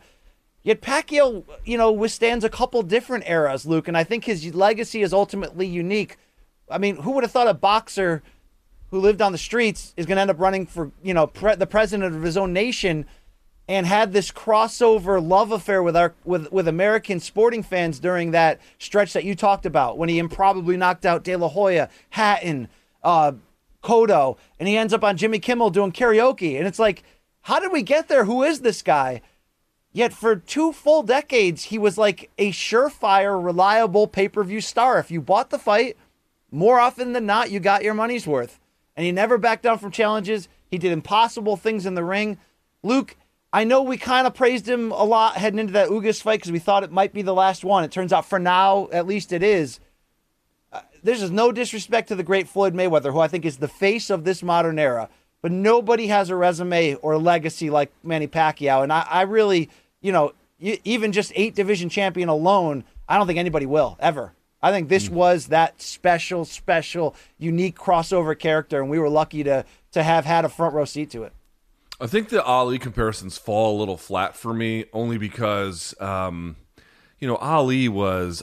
Did you watch the Ken Burns documentary on him? Not yet, but I'm looking forward to it. It's good, dude. It's really good. They have lots of these really old, amazing photos, and even tons of eyewitness accounts and people who were with him, and they give you all this context. Dude, Ali was front and center in these culture wars of the 60s and 70s that were, monumental to defining how life went in the 20th century for a lot of people. Well, it's not a direct comparison, Luke. Let's be fair. I understand. I just mean like it's hard. On that level, there can be no comparison. How about that? On that particular level. But all the other things I can understand. And also, it should not be, dude, child homelessness is a thing in the Philippines. We were talking about a very poor country. And, for him to raise himself from the mud to where he is now is simply extraordinary. You can argue with his political views, which are, to put it kindly, retrograde. I mean, he is not especially progressive, but his contributions to boxing in this last 20 years are extraordinary to watch him. And BC, it was kind of funny, he was Dana White's favorite boxer of this era. I remember when he bought the sort of the Pacquiao shoes that he thought were super cool. And why, dude? Because he was all action all the time. And he had some duds along the way. Joshua Clottey didn't really help him out. Okay, fine. And then the fight with Mayweather, I don't know if it lived up to everyone's, action expectations. But, you're mentioning the wins. Barrera, Eric Morales, Marquez, Miguel Cotto, Antonio Margarito, Ricky Hatton, Timothy Bradley. And then just 2 years ago or whatever it was, he beat Keith Thurman and became the oldest welterweight champion in boxing history. I mean, this guy has been doing the impossible. Truly, I mean that, the impossible, for his whole life. So I don't know what his electoral chances are in the Philippines, but it should not surprise anyone if he finds himself in that position either. Yeah, and there was some last minute sort of rumors and rumbling before this announcement, Luke, that he was considering a December comeback, by the way, that, some thought would have been sort of a little bit of a desperate, overarching political slanting move where if I can come back and, redeem a loss, I'll help get voted in. But, say what you will at any point. God, he always fought the best, Luke. He was trying to fight Errol Spence 2 months ago. He's trying to fight Errol Spence. Like, come on, he's 42. Like, that's why he's everyone's favorite fighter. That's why he was that crossover to the casual marketplace, because when you paid for him, he delivered, and he had that old school feel. Look, he was getting compared to Henry Armstrong after he beat Miguel Cotto. You realize Henry Armstrong, back when boxing had 8 divisions and only one champion, was the reigning champion in 3 separate weight classes at the same time. Like, again, boxing is the only Benjamin Button sport where the guys of today don't hold a freaking candle to the guys from 50, 60, 70 years ago, based on what we're up against and all that. And Pacquiao entered that conversation, which is remarkable. So look out for BC's bigger, broader view on one of the most important combat athletes of our generation finally retiring. That'll be out on MK a little bit later. Let's go to topic number 5 here, BC, with a longer show that we're hitting here. I don't have a whole lot to say about this except LOL. And I feel bad for the fighters involved here. I really do. I don't laugh at them, but I just laugh. I could not believe people being like, yo, Triller spent more money on shows. They spent a lot of money on this purse bid. They're revolutionizing the boxing model. Oh, I'm sorry. You say revolutionizing? How are you revolutionizing the boxing model by being unable to stage an event? So apparently, George Kambosos Jr., who was supposed to fight Teofimo Lopez, the guy who beat Lomachenko, he's amazing, right? We had him on the show. Lopez agreed, even though he told us he was never going to. He agreed to put the fight for the sixth change or whatever it is at this point, and October 16th, and from MSG to Barclays to line it up with their Versus battle they're going to do there. Kambosos said, nah, not doing it. Chris Mannix from Sports Illustrated reported that he had blown up the fight against Kambosos, has called for Triller to, quote, be barred from future purse bids for, quote, its egregious behavior. There are indications, however, BC, that Matchroom, which had the next highest bid, would want to pick that up. Matchroom would not assume the October 16th day, but would target one in November, BC.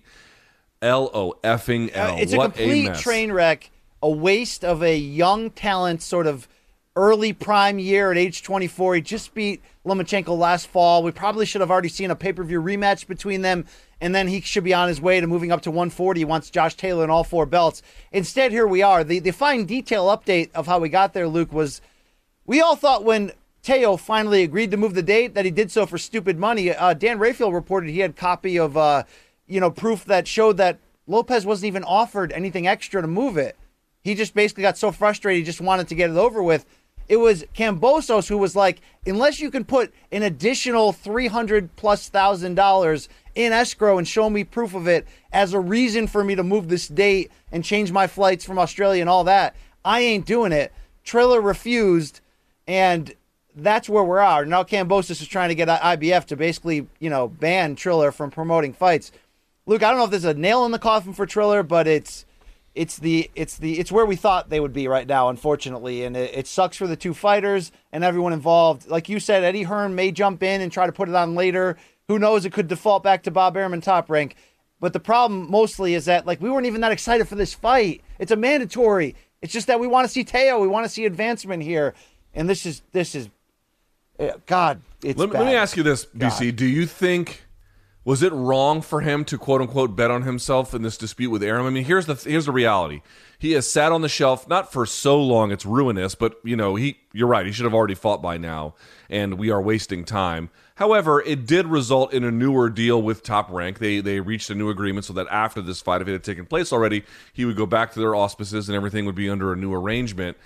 Did he, at the time, we were like, dude, Teofimo betting himself, it's great. Now it's like, careful who you get into business with here because these risks can really be quite costly. Yeah, to your point, he may come out better from this because of the increased financial deal. And who knows what all this attention from all these headlines and us talking about it, does that go down as a negative long run, or does it not matter if he comes back in there and knocks out Kambosos and then tries to set up a big fight moving forward? But it was a power move by him, Luke, that even if he doesn't get the money, maybe it did work out in getting the deal he felt he deserved right now coming off of that Lomachenko win. I think it's unfortunate that we're not going to see that rematch. I think that first fight was clear but close enough where you would want to see if Lomachenko started earlier, would that be a different fight?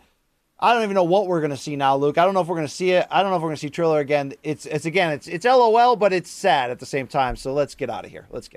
All right. Well, with that in mind, those are our top 5 topics. They are done with. It is time for BC. You want to take over this one? We haven't done this one in a while, but we have a great run here. So it's time for social justice. Some SJ dubs. Shout out to our producer, Mikey Morms, for throwing this shit together, Luke. When the fighters are going to fight on the interwebs, we're going to tell you about it. Our first matchup here's two that have seen a lot of each other, Oscar De La Hoya and Dana White. Lucas started with this tweet after UFC 266. Hey, Alex Volkanovski, you just won a brutal battle and made 1/20th of what you're worth. At Dana White, have some fucking respect for yourself and these fighters and pay these warriors what they deserve. Luke, what was Dana's response?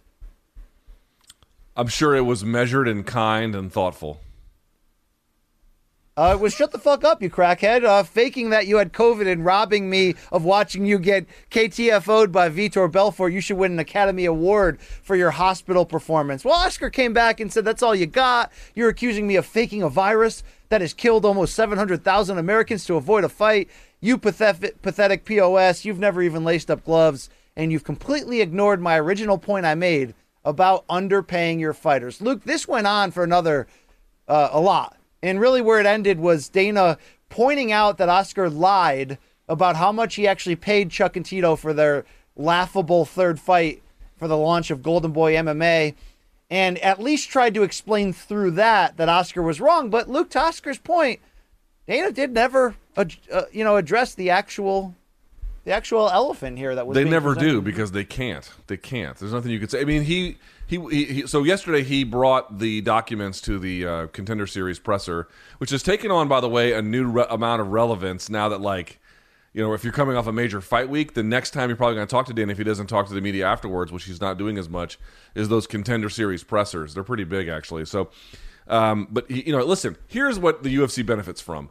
The UFC has had a series of detractors that have made arguments, and the arguments themselves can be correct, but the people making the arguments are so hypocritical or otherwise full of shit in some kind of way, so as to make it easy targets to get attacked back. And De La Hoya, if anything, is that, especially with the stuff he's done on the MMA side of the business. It's pretty gross to make fun of a guy's addiction, but, you know, this is MMA. People say horrible shit to each other, so there's that. But the point about the fighter pay is, I said this a long time ago, dude, after the documents came out, the argument's over. They can say what they want about, like, oh, we reinvest into the business, and that's true, but it's all beside the point. The point is not what you've done with the money. The point is, whose money is it? Yeah. That's the point. That's Dana the point. Should just come out and be like, BC was right. We do pay them off the books a ton to keep them happy. Because, look, dude, if he had said that, I'd be like, you know what? There is a curse. He goes, Brian Campbell got us, bro. There's no receipts for this shit we're paying. Take that, John Nash. Did you see that Michael Chandler came out and essentially sided with Dana in regards to this, about how fighters complain about their contracts, yet they're the ones signing it and all this? And then both Nate Quarry, your old co-host, and John Nash came out and were like, oh my God, how insane is this asylum when the inmates are supporting the abuse? Yeah. Yeah, I mean, I like Michael Chandler a lot. I do think he's a bright guy, but he's got Stockholm Syndrome as it relates to this particular Well, maybe issue. he's getting paid a whole hell of a lot more than we realize. Who knows, Luke? All right, let's listen, move I'm sure on. he's making good. I'm sure he's making good money. The question is he making all the money he's entitled to? That's different. Good point. All right, the UFC 266 broadcast this weekend did not feature Joe Rogan, who was off on a hunting trip. Paul Felder, the Iron Lung, filled in, and Marvin Vettori was not happy. He tweeted, quote, had to mute the comment on the fights. Can't stand Felder. LOL. Worst to ever do it. Paul responded with, am I using too many big words? I'm sorry, Marvin. Then Marvin called him a puppet, Luke.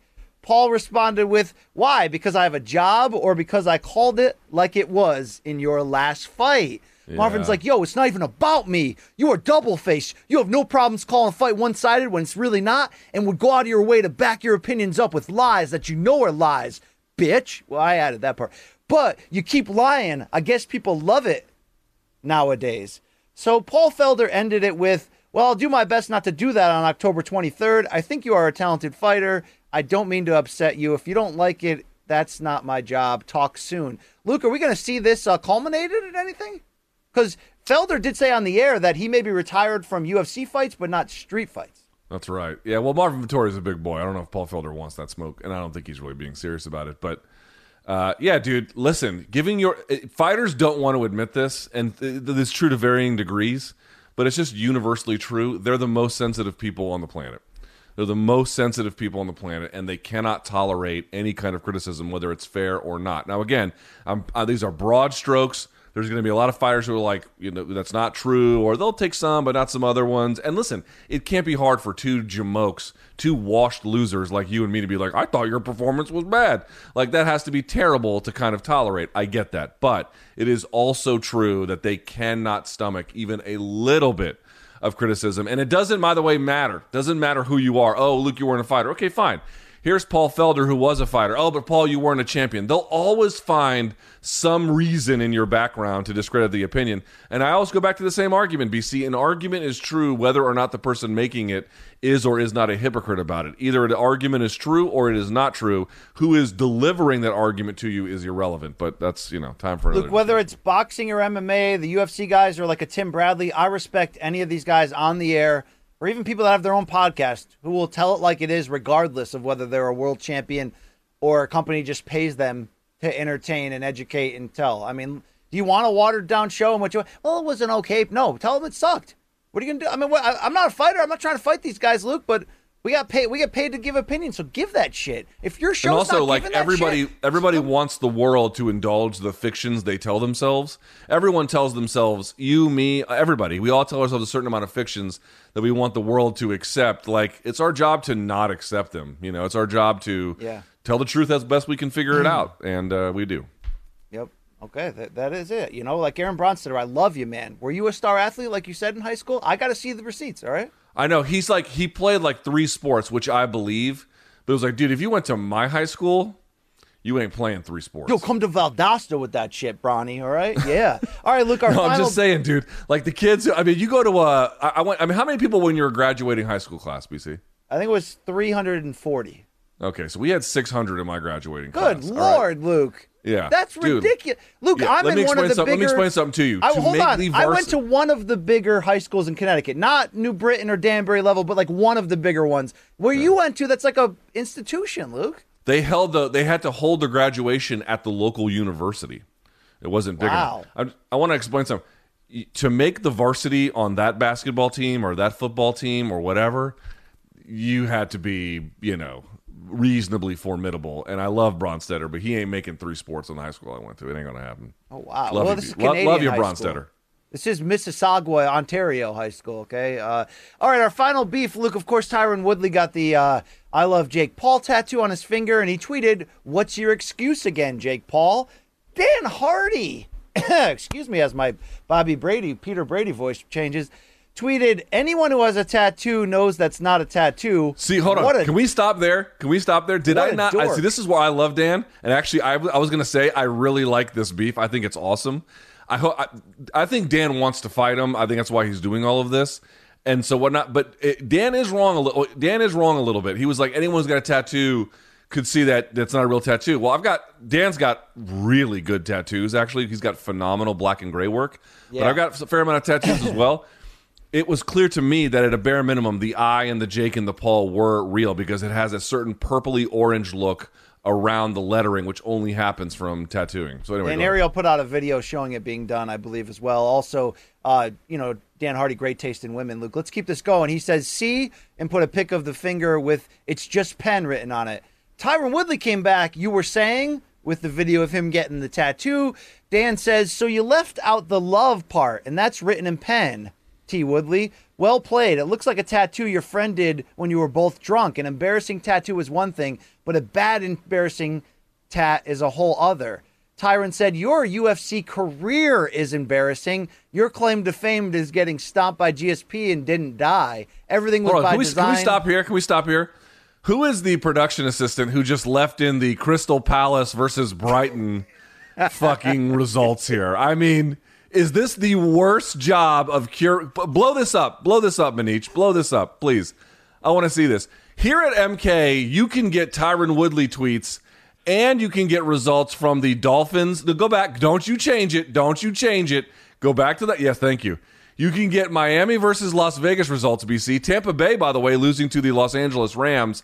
And Crystal Palace taking on Brighton all at the same time with your Tyron Woodley tweets. That's got to be a Mikey thing. Tyron, a great job curating. Tyron said, "I'll keep setting trends while you tweet." Dan said, "You're trending because you've got Jake Paul tattooed on your finger." More of these. Well done. Congrats on your championship success. I remember the crowd's booing in appreciation as you wore your heel out against the fence, backing up and avoiding the fight.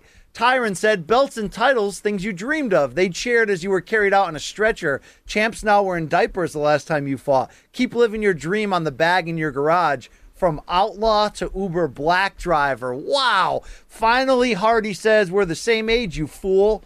It's just that I was competing in the UFC a bit earlier during the reign of the greatest welterweight champ of all time. You came after. Luke, be honest, who won? Neither, because Dan would have been right if he was right about the tattoos, but he was wrong about the tattoo. So that didn't quite work. But I gotta say, I've been interviewing Dan for a while. He's been looking for a fight that kind of made sense, and I have to agree with him. I actually feel like this one might make sense as a boxing or MMA fight. I don't mean in MMA, their careers are, what the best of their work is obviously quite behind him at this point. So, like, what would be the reason to do it one way or the other? I guess it would depend on your preference on what's available. But I have to say, I kind of want to see that one. That one I'm a little bit intrigued by, to be honest with you. Oh, wow. I believe he's still under contract with the UFC, though. No, he got... Oh. As a fighter, not a broadcaster. He didn't get released from that either? I think they know. released him. All right. It'd be interesting. Let's see what happens, okay? All right, Luke, that's your SJW for the week. Judge Luke Bader Ginsburg was presiding over that. And now we go to a recurring segment, Luke, where I throw out a hot take and you tell me if I'm batshit crazy or onto something. It's called Call Me Crazy. Call me crazy. All right, Luke, I'll try to be quick and efficient here. Bob Arum, the co-promoter of Tyson Fury, told IFL TV this week that he believes Alexander Usyk was simply an awful style matchup for Anthony Joshua and that a rematch would produce a repeat performance. So, Luke, Bob has an idea. Of course, the idea mostly benefits him. He believes AJ should forego the mandatory rematch and allow Usyk to fight Tyson Fury for the undisputed title should Tyson defeat Wilder next week. But in the contract, it would state that either Usyk or Fury, whoever wins, would be contractually obligated to face Anthony Joshua next for the undisputed championship. Luke, in theory, that would allow AJ enough time to take even up to 2 comeback fights to potentially rebuild himself. Luke, call me crazy, even though there's no chance in hell that Eddie Hearn agrees to this. This actually might be the exact thing AJ needs to avoid this happening a third time and try to fix what problems are in there at age 31 to still have a chance to win the undisputed championship. Call me crazy here. I like it on some level. Here's the problem. I don't foresee this happening, but you at least have to take it seriously. What happens if, let's say, Joshua fights Dillian White or something, right? Let's just say. And he loses. Would it make sense for the winner of Usyk and Fury to then fight Joshua? I realize if it's Fury and it's Joshua, it's probably going to do big business, even with a million different things that undercut it. But I got to tell you, there are a bunch. I like the idea of, like, let's just move on with Usyk and Fury and Joshua can take his time to come back. I like that.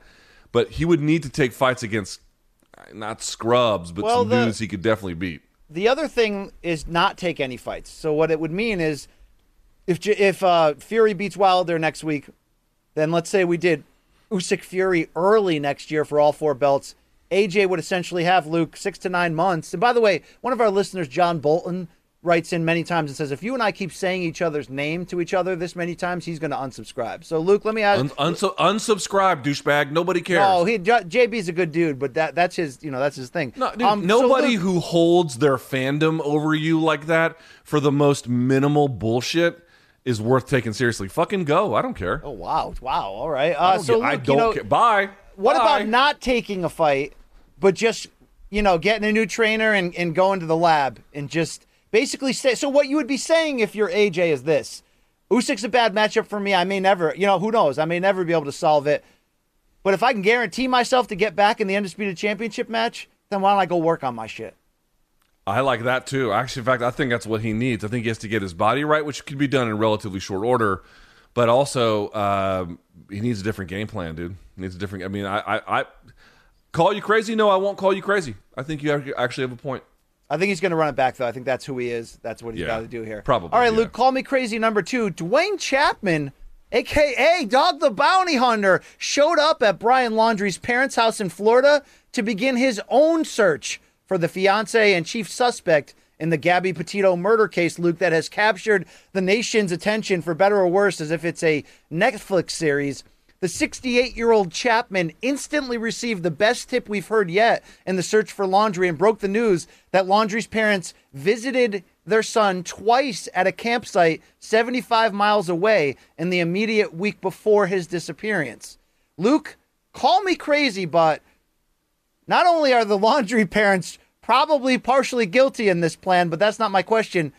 If Dog the Damn Bounty Hunter finds this kid faster than the FBI and the Florida State Police combined, that's an absurdly damning editorial on the state of our federal and state law enforcement agencies. He ain't gonna, dude. That ain't gonna happen. Have you seen Dog?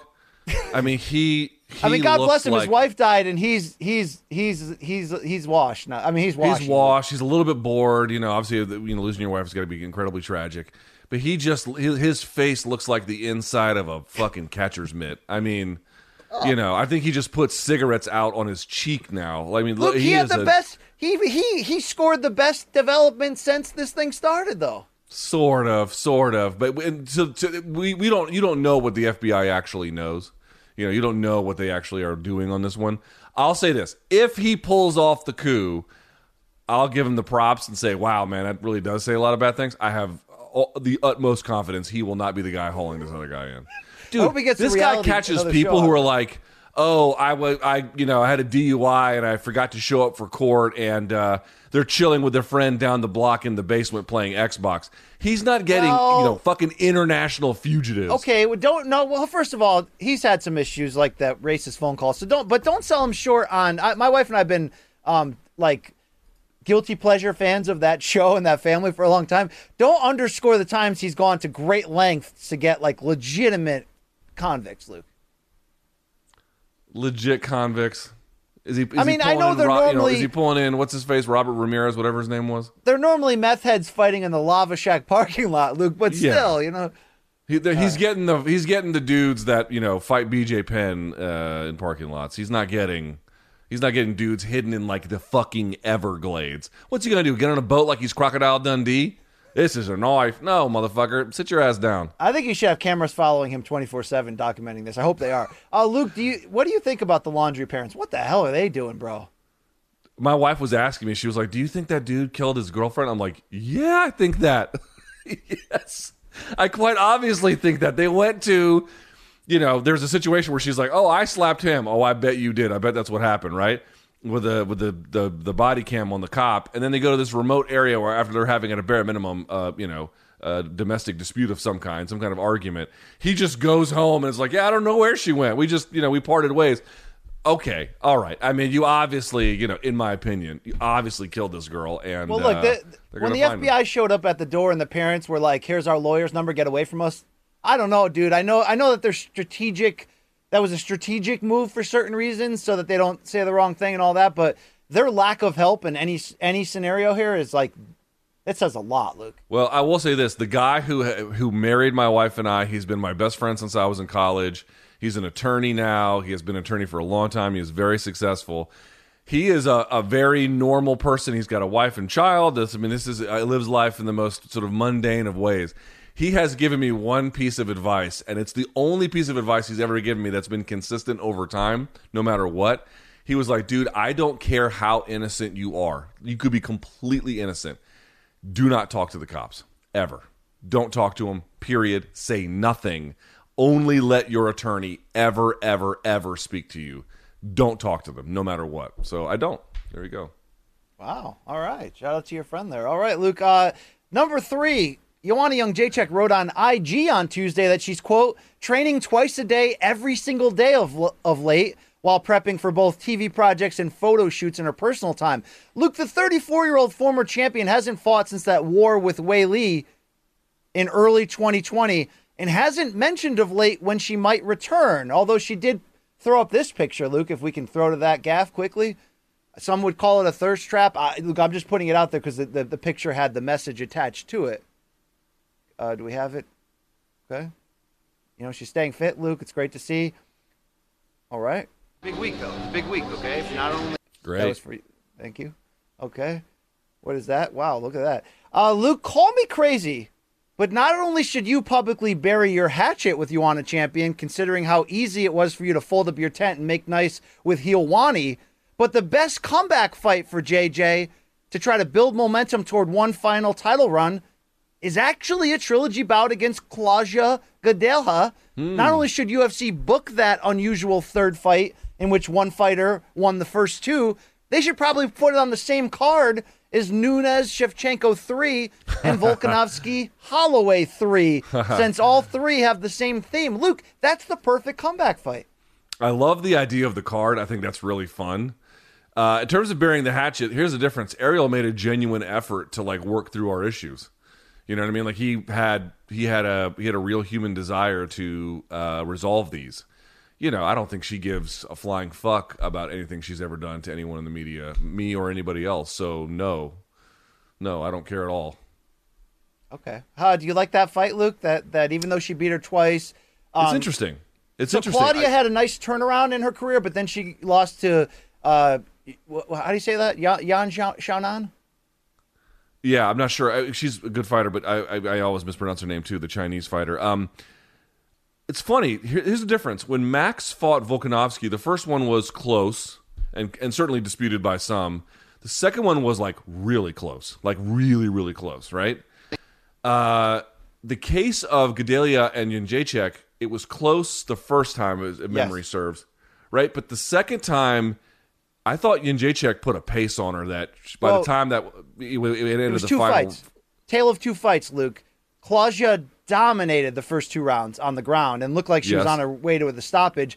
And then she completely gassed out as JJ put it on her over the final three. But what I'm saying is she turned the tide, and it wasn't as competitive as the first one. So here's my point. It's like I get the third fight with Max A because he's still a top contender, and there is something unresolved in that sense. This one went from like bad to much better tough to much better for Jędrzejczyk. So it's like I like the idea of the third one to see kind of where they are, but it doesn't have the same narrative arc that some of the other unfinished business ones have. All right. I just like to see the trash talk. That tough season where they coached, I got into that, Luke, okay? Maybe that's just my personal preference. All right, Luke. Yeah. Final Call Me Crazy. MK Documentary number 5 makes its long-awaited debut immediately after this program on YouTube on the MK channel, chronicling not only our journey to Cleveland to cover Paul Woodley, but the healing of your beef with Ariel. Less Than Jake, our documentarian, may not have filmed this doc, but he did edit together another near masterpiece. Luke, they're telling me I skipped one. I'll go back to it. Luke, we'll come back to it, yeah. Before I ask you the question here, why don't we do it right now? Let's throw to a teaser of what the people can expect right after today's show, Documentary number 5. Big week, though. Big week, okay? Not only Woodley Paul, not only Doc number 5, but a lot of reunions. There were divorces. Now there's reunions this week. It's going to get sweaty. It's going to get awkward. You know, I'm just here. I'm just here to just keep the water stupid ass flowing in the right direction. I mean, the docs speak for themselves in terms of that full-on representation of real life. This is pro wrestling. Yeah, this could be a turning point for the brand in a lot of ways. What's next, okay? What are you going to bring Helwani in here? Where is he? Ariel Helwani, who is now with a bunch of different places. He's back at Fox. He's got BT Sport. We used to work together for a long, long time, about 7 years or so at MMA Fighting together, and then he went on to ESPN, and then I eventually ended up here. And we had some differences. He's here working this event. You know what I'm saying? Just yeah. You turn that corner, you don't know what's coming next.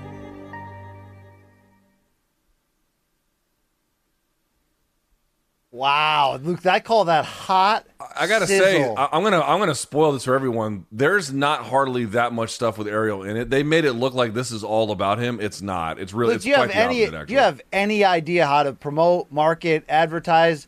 That's called hot sizzle, and you're like, yo, I just want to let all you know, if you plan on watching this, you're going to be fucking disappointed. Yeah, great work, Luke, okay? That's real good. Because I don't think these are interesting or that we should be doing that many of them. Wow, listen, what an absolute... Do you want to promote Saint Anger? I mean, I don't want to promote Saint Anger. What an absolute jobber move by you right there.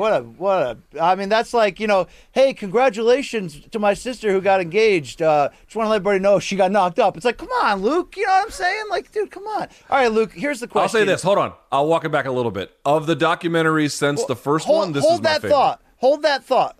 Please, hold that thought. Luke, call me crazy, but MK Doc 5 is no worse than the second best of the series and easily the most mature and thoughtful one we have ever done. Not only do I want you to answer that question if I'm crazy or not, but I want you to do the fans a solid and provide your pound-for-pound rankings for all 5 docs in order of their combined brilliance and entertainment, citing reasons why. All right, so it's definitely the best one since the first one, and it's definitely the most mature since the first. Well, the first one wasn't very mature, so it might even be the most mature of them all. So yes, that is true. That is all true. Let me rank them. I go number 1, 1, number 2, 5, and then the rest are literal feces. I mean, they're the worst pieces of shit ever made. We can end this right now because it's obvious you haven't seen them. Because number 2, Luke, is by far the best one we've ever done. Like, not even close. A lot of people like the most. Number 2 is deeply overrated, and number 5 is better. Well, there's a lot of BC in it. I could see where you're coming by with that. I do get enough BC with I don't need a documentary on top of it, but no, that's not the reason. Number 4, they're by all the way, pretty bad. They're all pretty bad, if we can be honest. But I take that. No, hell no. No, I will not allow those words in this house. Number 4 was such a happy ending, so funny that people liked it a lot. But Luke, I think this one's better than number 4. And of course, the abstract number 3 is if it's your taste, it's something. It's very, very good. 1 is solid. 1 is damn good, Luke. But and my daughter's home, so if you're wondering why Rampage, or I should say why Godzilla is rampaging through Tokyo, that's why. All right, Luke. Our final Call Me Crazy this week. Former UFC champion and Hall of Famer Ronda Rousey announced the birth of her and husband Travis Brown's first child. Luke, you're a girl dad. You understand, a daughter, and the name. La Akia Makalpuiano Kalanipo Brown. Yeah. I mean, I can't hate on the name. I don't understand the name. Luke, but hold on, Luke. Hold on. Don't ruin the segment again, okay? Luke, call me crazy, but that's going to be hard to fit that on the fight kit one day when she makes her UFC debut. Whatever happened to normal names for fighters who have kids like Tiger or Boston? I see what you did there. Look at me. I see you, kid. I see you. I know exactly what you're doing. Fucking door manager at Chang's. I'll say this. I will say that I can't hate on this at all. Listen, I don't know how to pronounce the name at all, and I don't know why the couple made the decision that they made, but as somebody who gave his daughter a name that is not typically what you would hear in America. It's not a normal name. No such thing as normal in that sense. It's just if it honors their cultural heritage, then that's as normal as it needs to be. So I can't pronounce it, and it caught me by surprise. I'll tell you that. But yeah, it's a little, Tui Asasopo. Remember that? Oh yeah, those names. Oh yeah. All right, Luke. We struggled through that. We may never see that segment again. I got one more for the people here today. Morning Combat at gmail.com, of course, is the home, our email address for you to send in your fan subs, your Friday dead wrongs, and apparently we've been dead wrong a ton this week, so I look forward to Friday. This one is called Fan Submissions. Fan Submission. We've got mail. Oh, God. Luke, this has become a controversial segment. Some people are getting bored with it. I laugh every time. All right, this one's from Zachary. Hey, Luke in BC. Was coming back to Atlanta from a trip to Tennessee in the mountains with my significant other. The Big Chicken. And I decided to pull over and take a picture in front of the old Marietta icon, the Big Chicken, while wearing my Merch 1.0 shirt. Luke should remember this giant chicken from his days roaming the Marietta streets in search of mathletes to do battle against. Love the show. Thank you guys for always delivering entertainment and quality content. May you both seek psychological counseling. By the way, I currently am. Luke, your thoughts on this?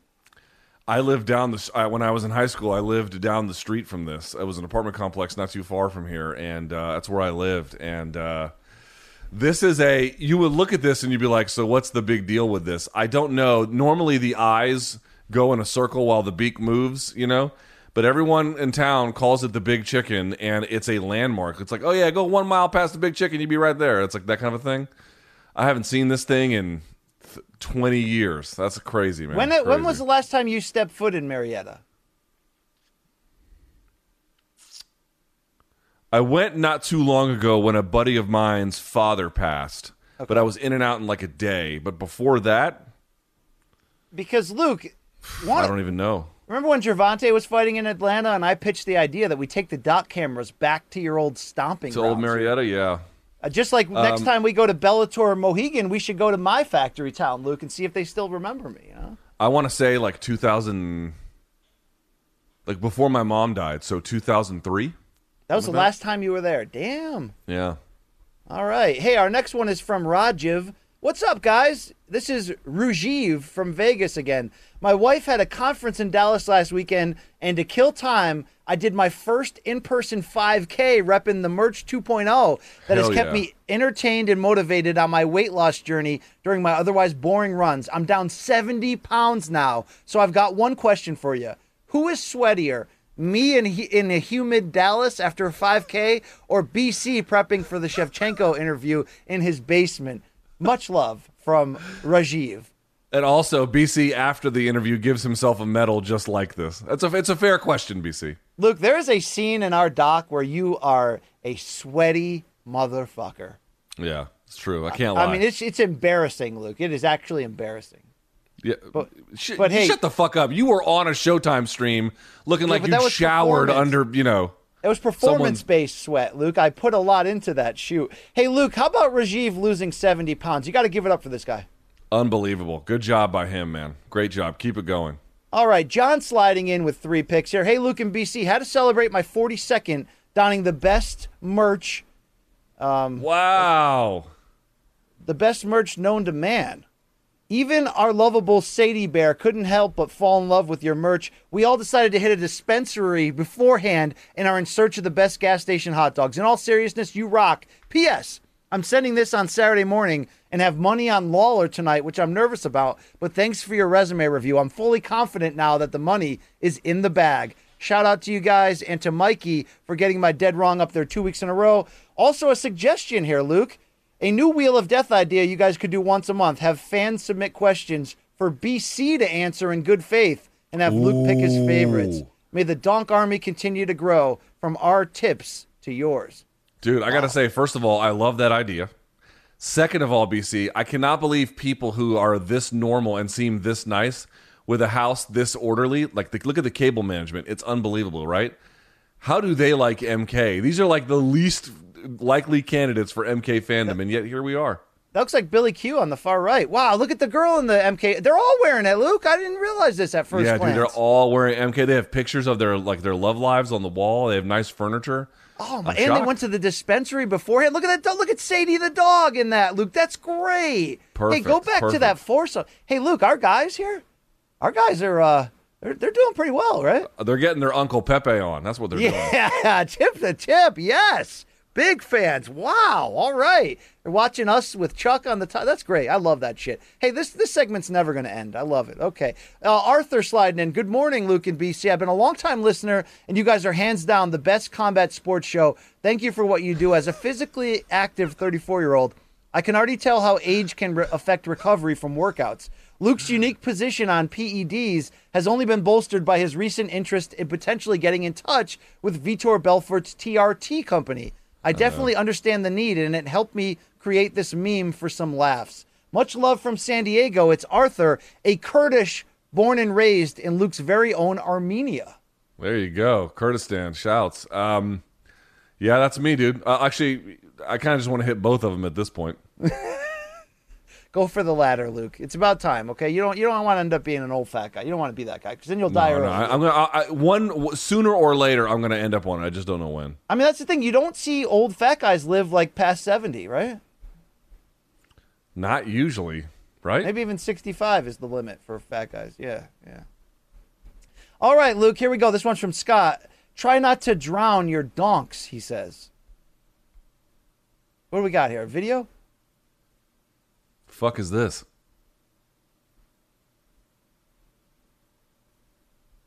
Can we go full? Oh, is he at the splash park? Oh, he's at your daughter's favorite thing, the splash pad, Luke, and he's got the MK Donk shirt on. The Donk Core. This is my bladder after MK. It's actually your ass after MK, Luke, let's be honest, okay? It's not that clear, but yes. Yes, all right. Hey, Scott, thank you for wearing our merch and for showing up at Luke's favorite family entertainment hangout there, the old splash pad. Luke, do you go to public park splash pads, or do you go to, like, a amusement The parks. the city built a bunch of them during the pandemic, so they're all kind of new. So I just go to the public ones. Okay. It's your life, Luke. Snarky comment has slid in. He has to honor the release of documentary number 5. Oh, I love this, Luke. I love That's it. pretty cool. Wow.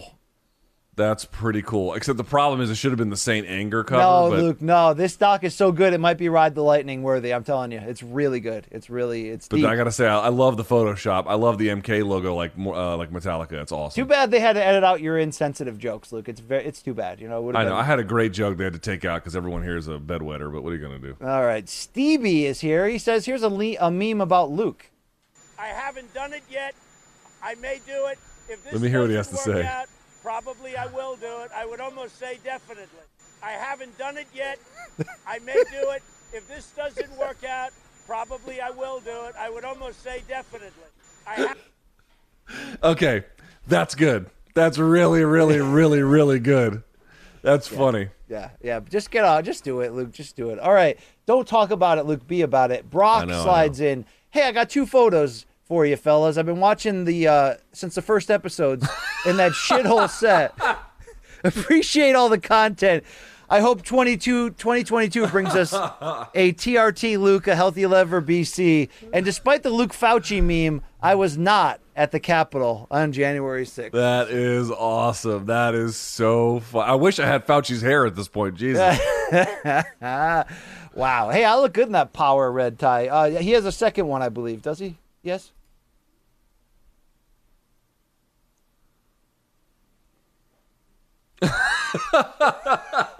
Yeah, that's fair. That's fair, Luke.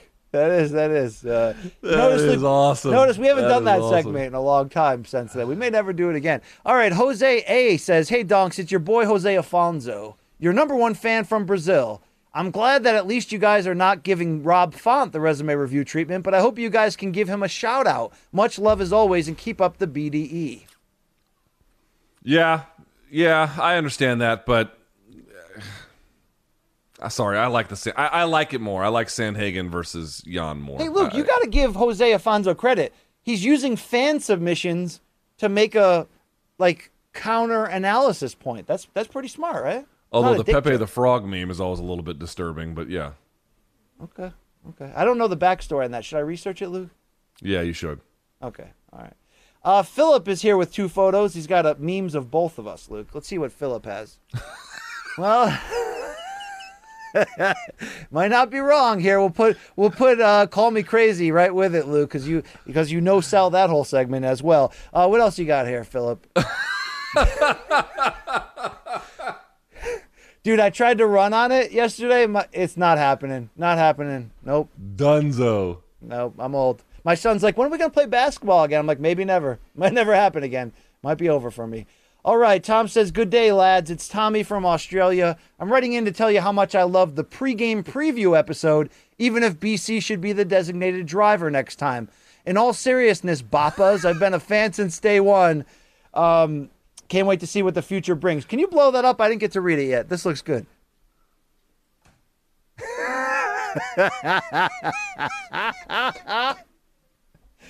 God, that's why does he keep saying bitch and yo? God, He's a that's fucking brilliant. Juggalo, that's why. That is so brilliant.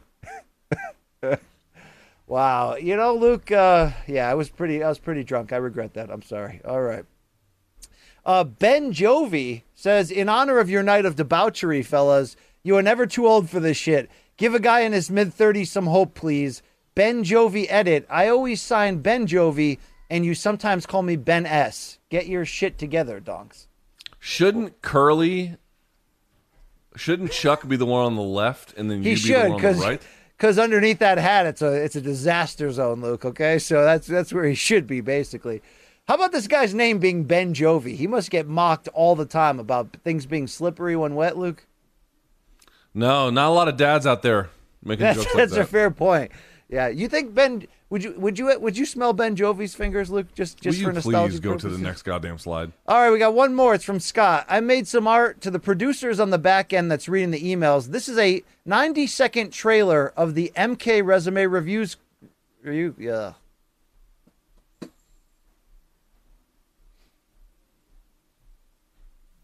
Oh, Play you it. guys want me to talk about the curse.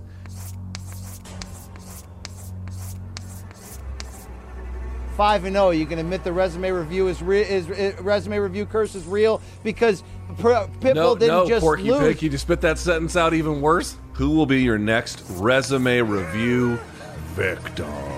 6-0, Luke. 6-0, brother. Okay, what are you going to say about that? Okay, This will put our old resume reverse curse, which is 6-0 at this point in terms of ruining the people we choose, to the test because Lawler Diaz 2 this Saturday, it's about a pick'em. I'm not a teenager. I don't believe in superstitious shit. It's time for the resume review of Nick Diaz. Yeah, I don't know. I don't know if there's any big one yet. all right. Luke's got a crap. Here we go. Scott says the Donks need one more resume review. Colby, I don't know. That is so out there yet so intriguing. I don't even really know what to say about it. We just do the show. We can't be held We, of responsible. course, don't do this as a prediction engine. We do this because we want to talk about someone who's got an incredibly interesting career, a long and storied one. Who endowed us with these powers to affect high-level mixed martial arts outcomes and bouts? Who gave us this? How long does it last? Will it ever be broken? What would break it? Why were we given this? Who the hell knows? Luke, that is brilliant. We should probably consider using that as the intro to every single resume review. Yeah, that's not bad. That guy did his homework for sure. Wow. Well done there, Scott. And thank you to everybody for sending in their shit this week. morningcombat@gmail.com is the email address. Don't DM us. Don't tweet at us. Send it into Mikey. He'll deal with your shit. Luke, that's all the shit we got this week in a final pitch. Documentary 2.5 titled Healing is out the second this show ends. YouTube.com/morningcombat. You can wrap up with MK Live, go right into Doc 5, find out what really happened between Luke and his old co-host. I can't wait to see the responses. Luke, this is art. Less Than Jake, our documentarian, is just he's a genius, Luke. He's a master. Okay? Also, can you spit more gross white shit on your mouth? I mean, or Porky Pig, those words, yeah. Luke, do you know, it's like we present Jake with a bowl of shit, and he makes like finger puppets out of it. He's incredible. Yes, he is. He's quite talented. I am looking forward to not caring about this documentary for a while. All right, don't you love what an asshole Luke is? He's like, hey, just out there, everyone, it's not going to meet your expectations. Okay, it's actually not going to be good at all. So. Yeah, it's great. Thanks for all the hard work, Jake. You've only been working on this for 3 straight weeks, every second of his day, and all right. That's great. I don't believe that. I think he's been working on it part time for 3 straight weeks, which is why it's taken 3 straight weeks, right? No. You don't think so? There's a lot of legal clearances it had to get through too, Luke. Oh, that's okay? true. Yeah, there's a lot of snip it had to go through. There was a debauchery segment there of us when we went to that Indians game and a keg party broke out. Yeah. All right, well, let's remind everybody, if you would be so kind as to like and subscribe, you can check out Documentary Episode 5 right now. That is literally out right now, youtube.com/morningcombat. For the audio listeners, if you want to follow us on social media, you can see the graphic below. Luke Thomas News, Brian C. Campbell on Instagram, L. Thomas News, B. Campbell on Twitter. Morning Combat's name is consistent across the board. You want to get some merch, so you can end up on fan submissions. First of all, the fan submissions will go to morningcombat@gmail.com, of course, but beyond that, the merch, morningcombat.store. Morningcombat.store. You can use the code LIVE10, LIVE10. Right now, you get 10% off your purchase if you are so inclined. You want to try Showtime, so you can watch the upcoming rematch between MVP and Lima. You can do so. Showtime.com. Get a 30-day free trial. If you like it, you can keep it. If not, go do something else with your life. And, of course, DraftKings. Our friends at DraftKings who power MK to its current levels. Use the code COMBAT with a K, KOMBAT. But if you're a new customer, bet $1 on the upcoming slate of NFL games, and they'll give you $150 for free. Simple as pie. Use the code COMBAT with a K. Brian Campbell, any final thoughts? Manny Pacquiao special later today. Look back at his great career and why that legacy truly matters for any of you box fans out there. If not, I don't care. But thank you, folks. Thank you to everyone. Please give us some of those Apple Pod reviews if you can. They would go a long way for us. If you like the show, tell us why. Yes. We love you for it. Thank you very much. That's it. And the last thing I'll do is remind folks, I won't do this anymore after this, but just for this first week, remember, my live chat is now back on my personal channel, so it will no longer be on MK. Yeah, if you're looking for that, it'll be there. Luke, a lot of people wondering if BC is going to get a live chat. I don't think our staff wants one, but I think the people do. I don't think you want to do one either, dude. It's a little bit more draining than you might imagine. But if you want one, go do one. I won't stand in your way. Hey, Luke, what do you think about me doing one for MK and starting it at the exact time as yours on your personal channel?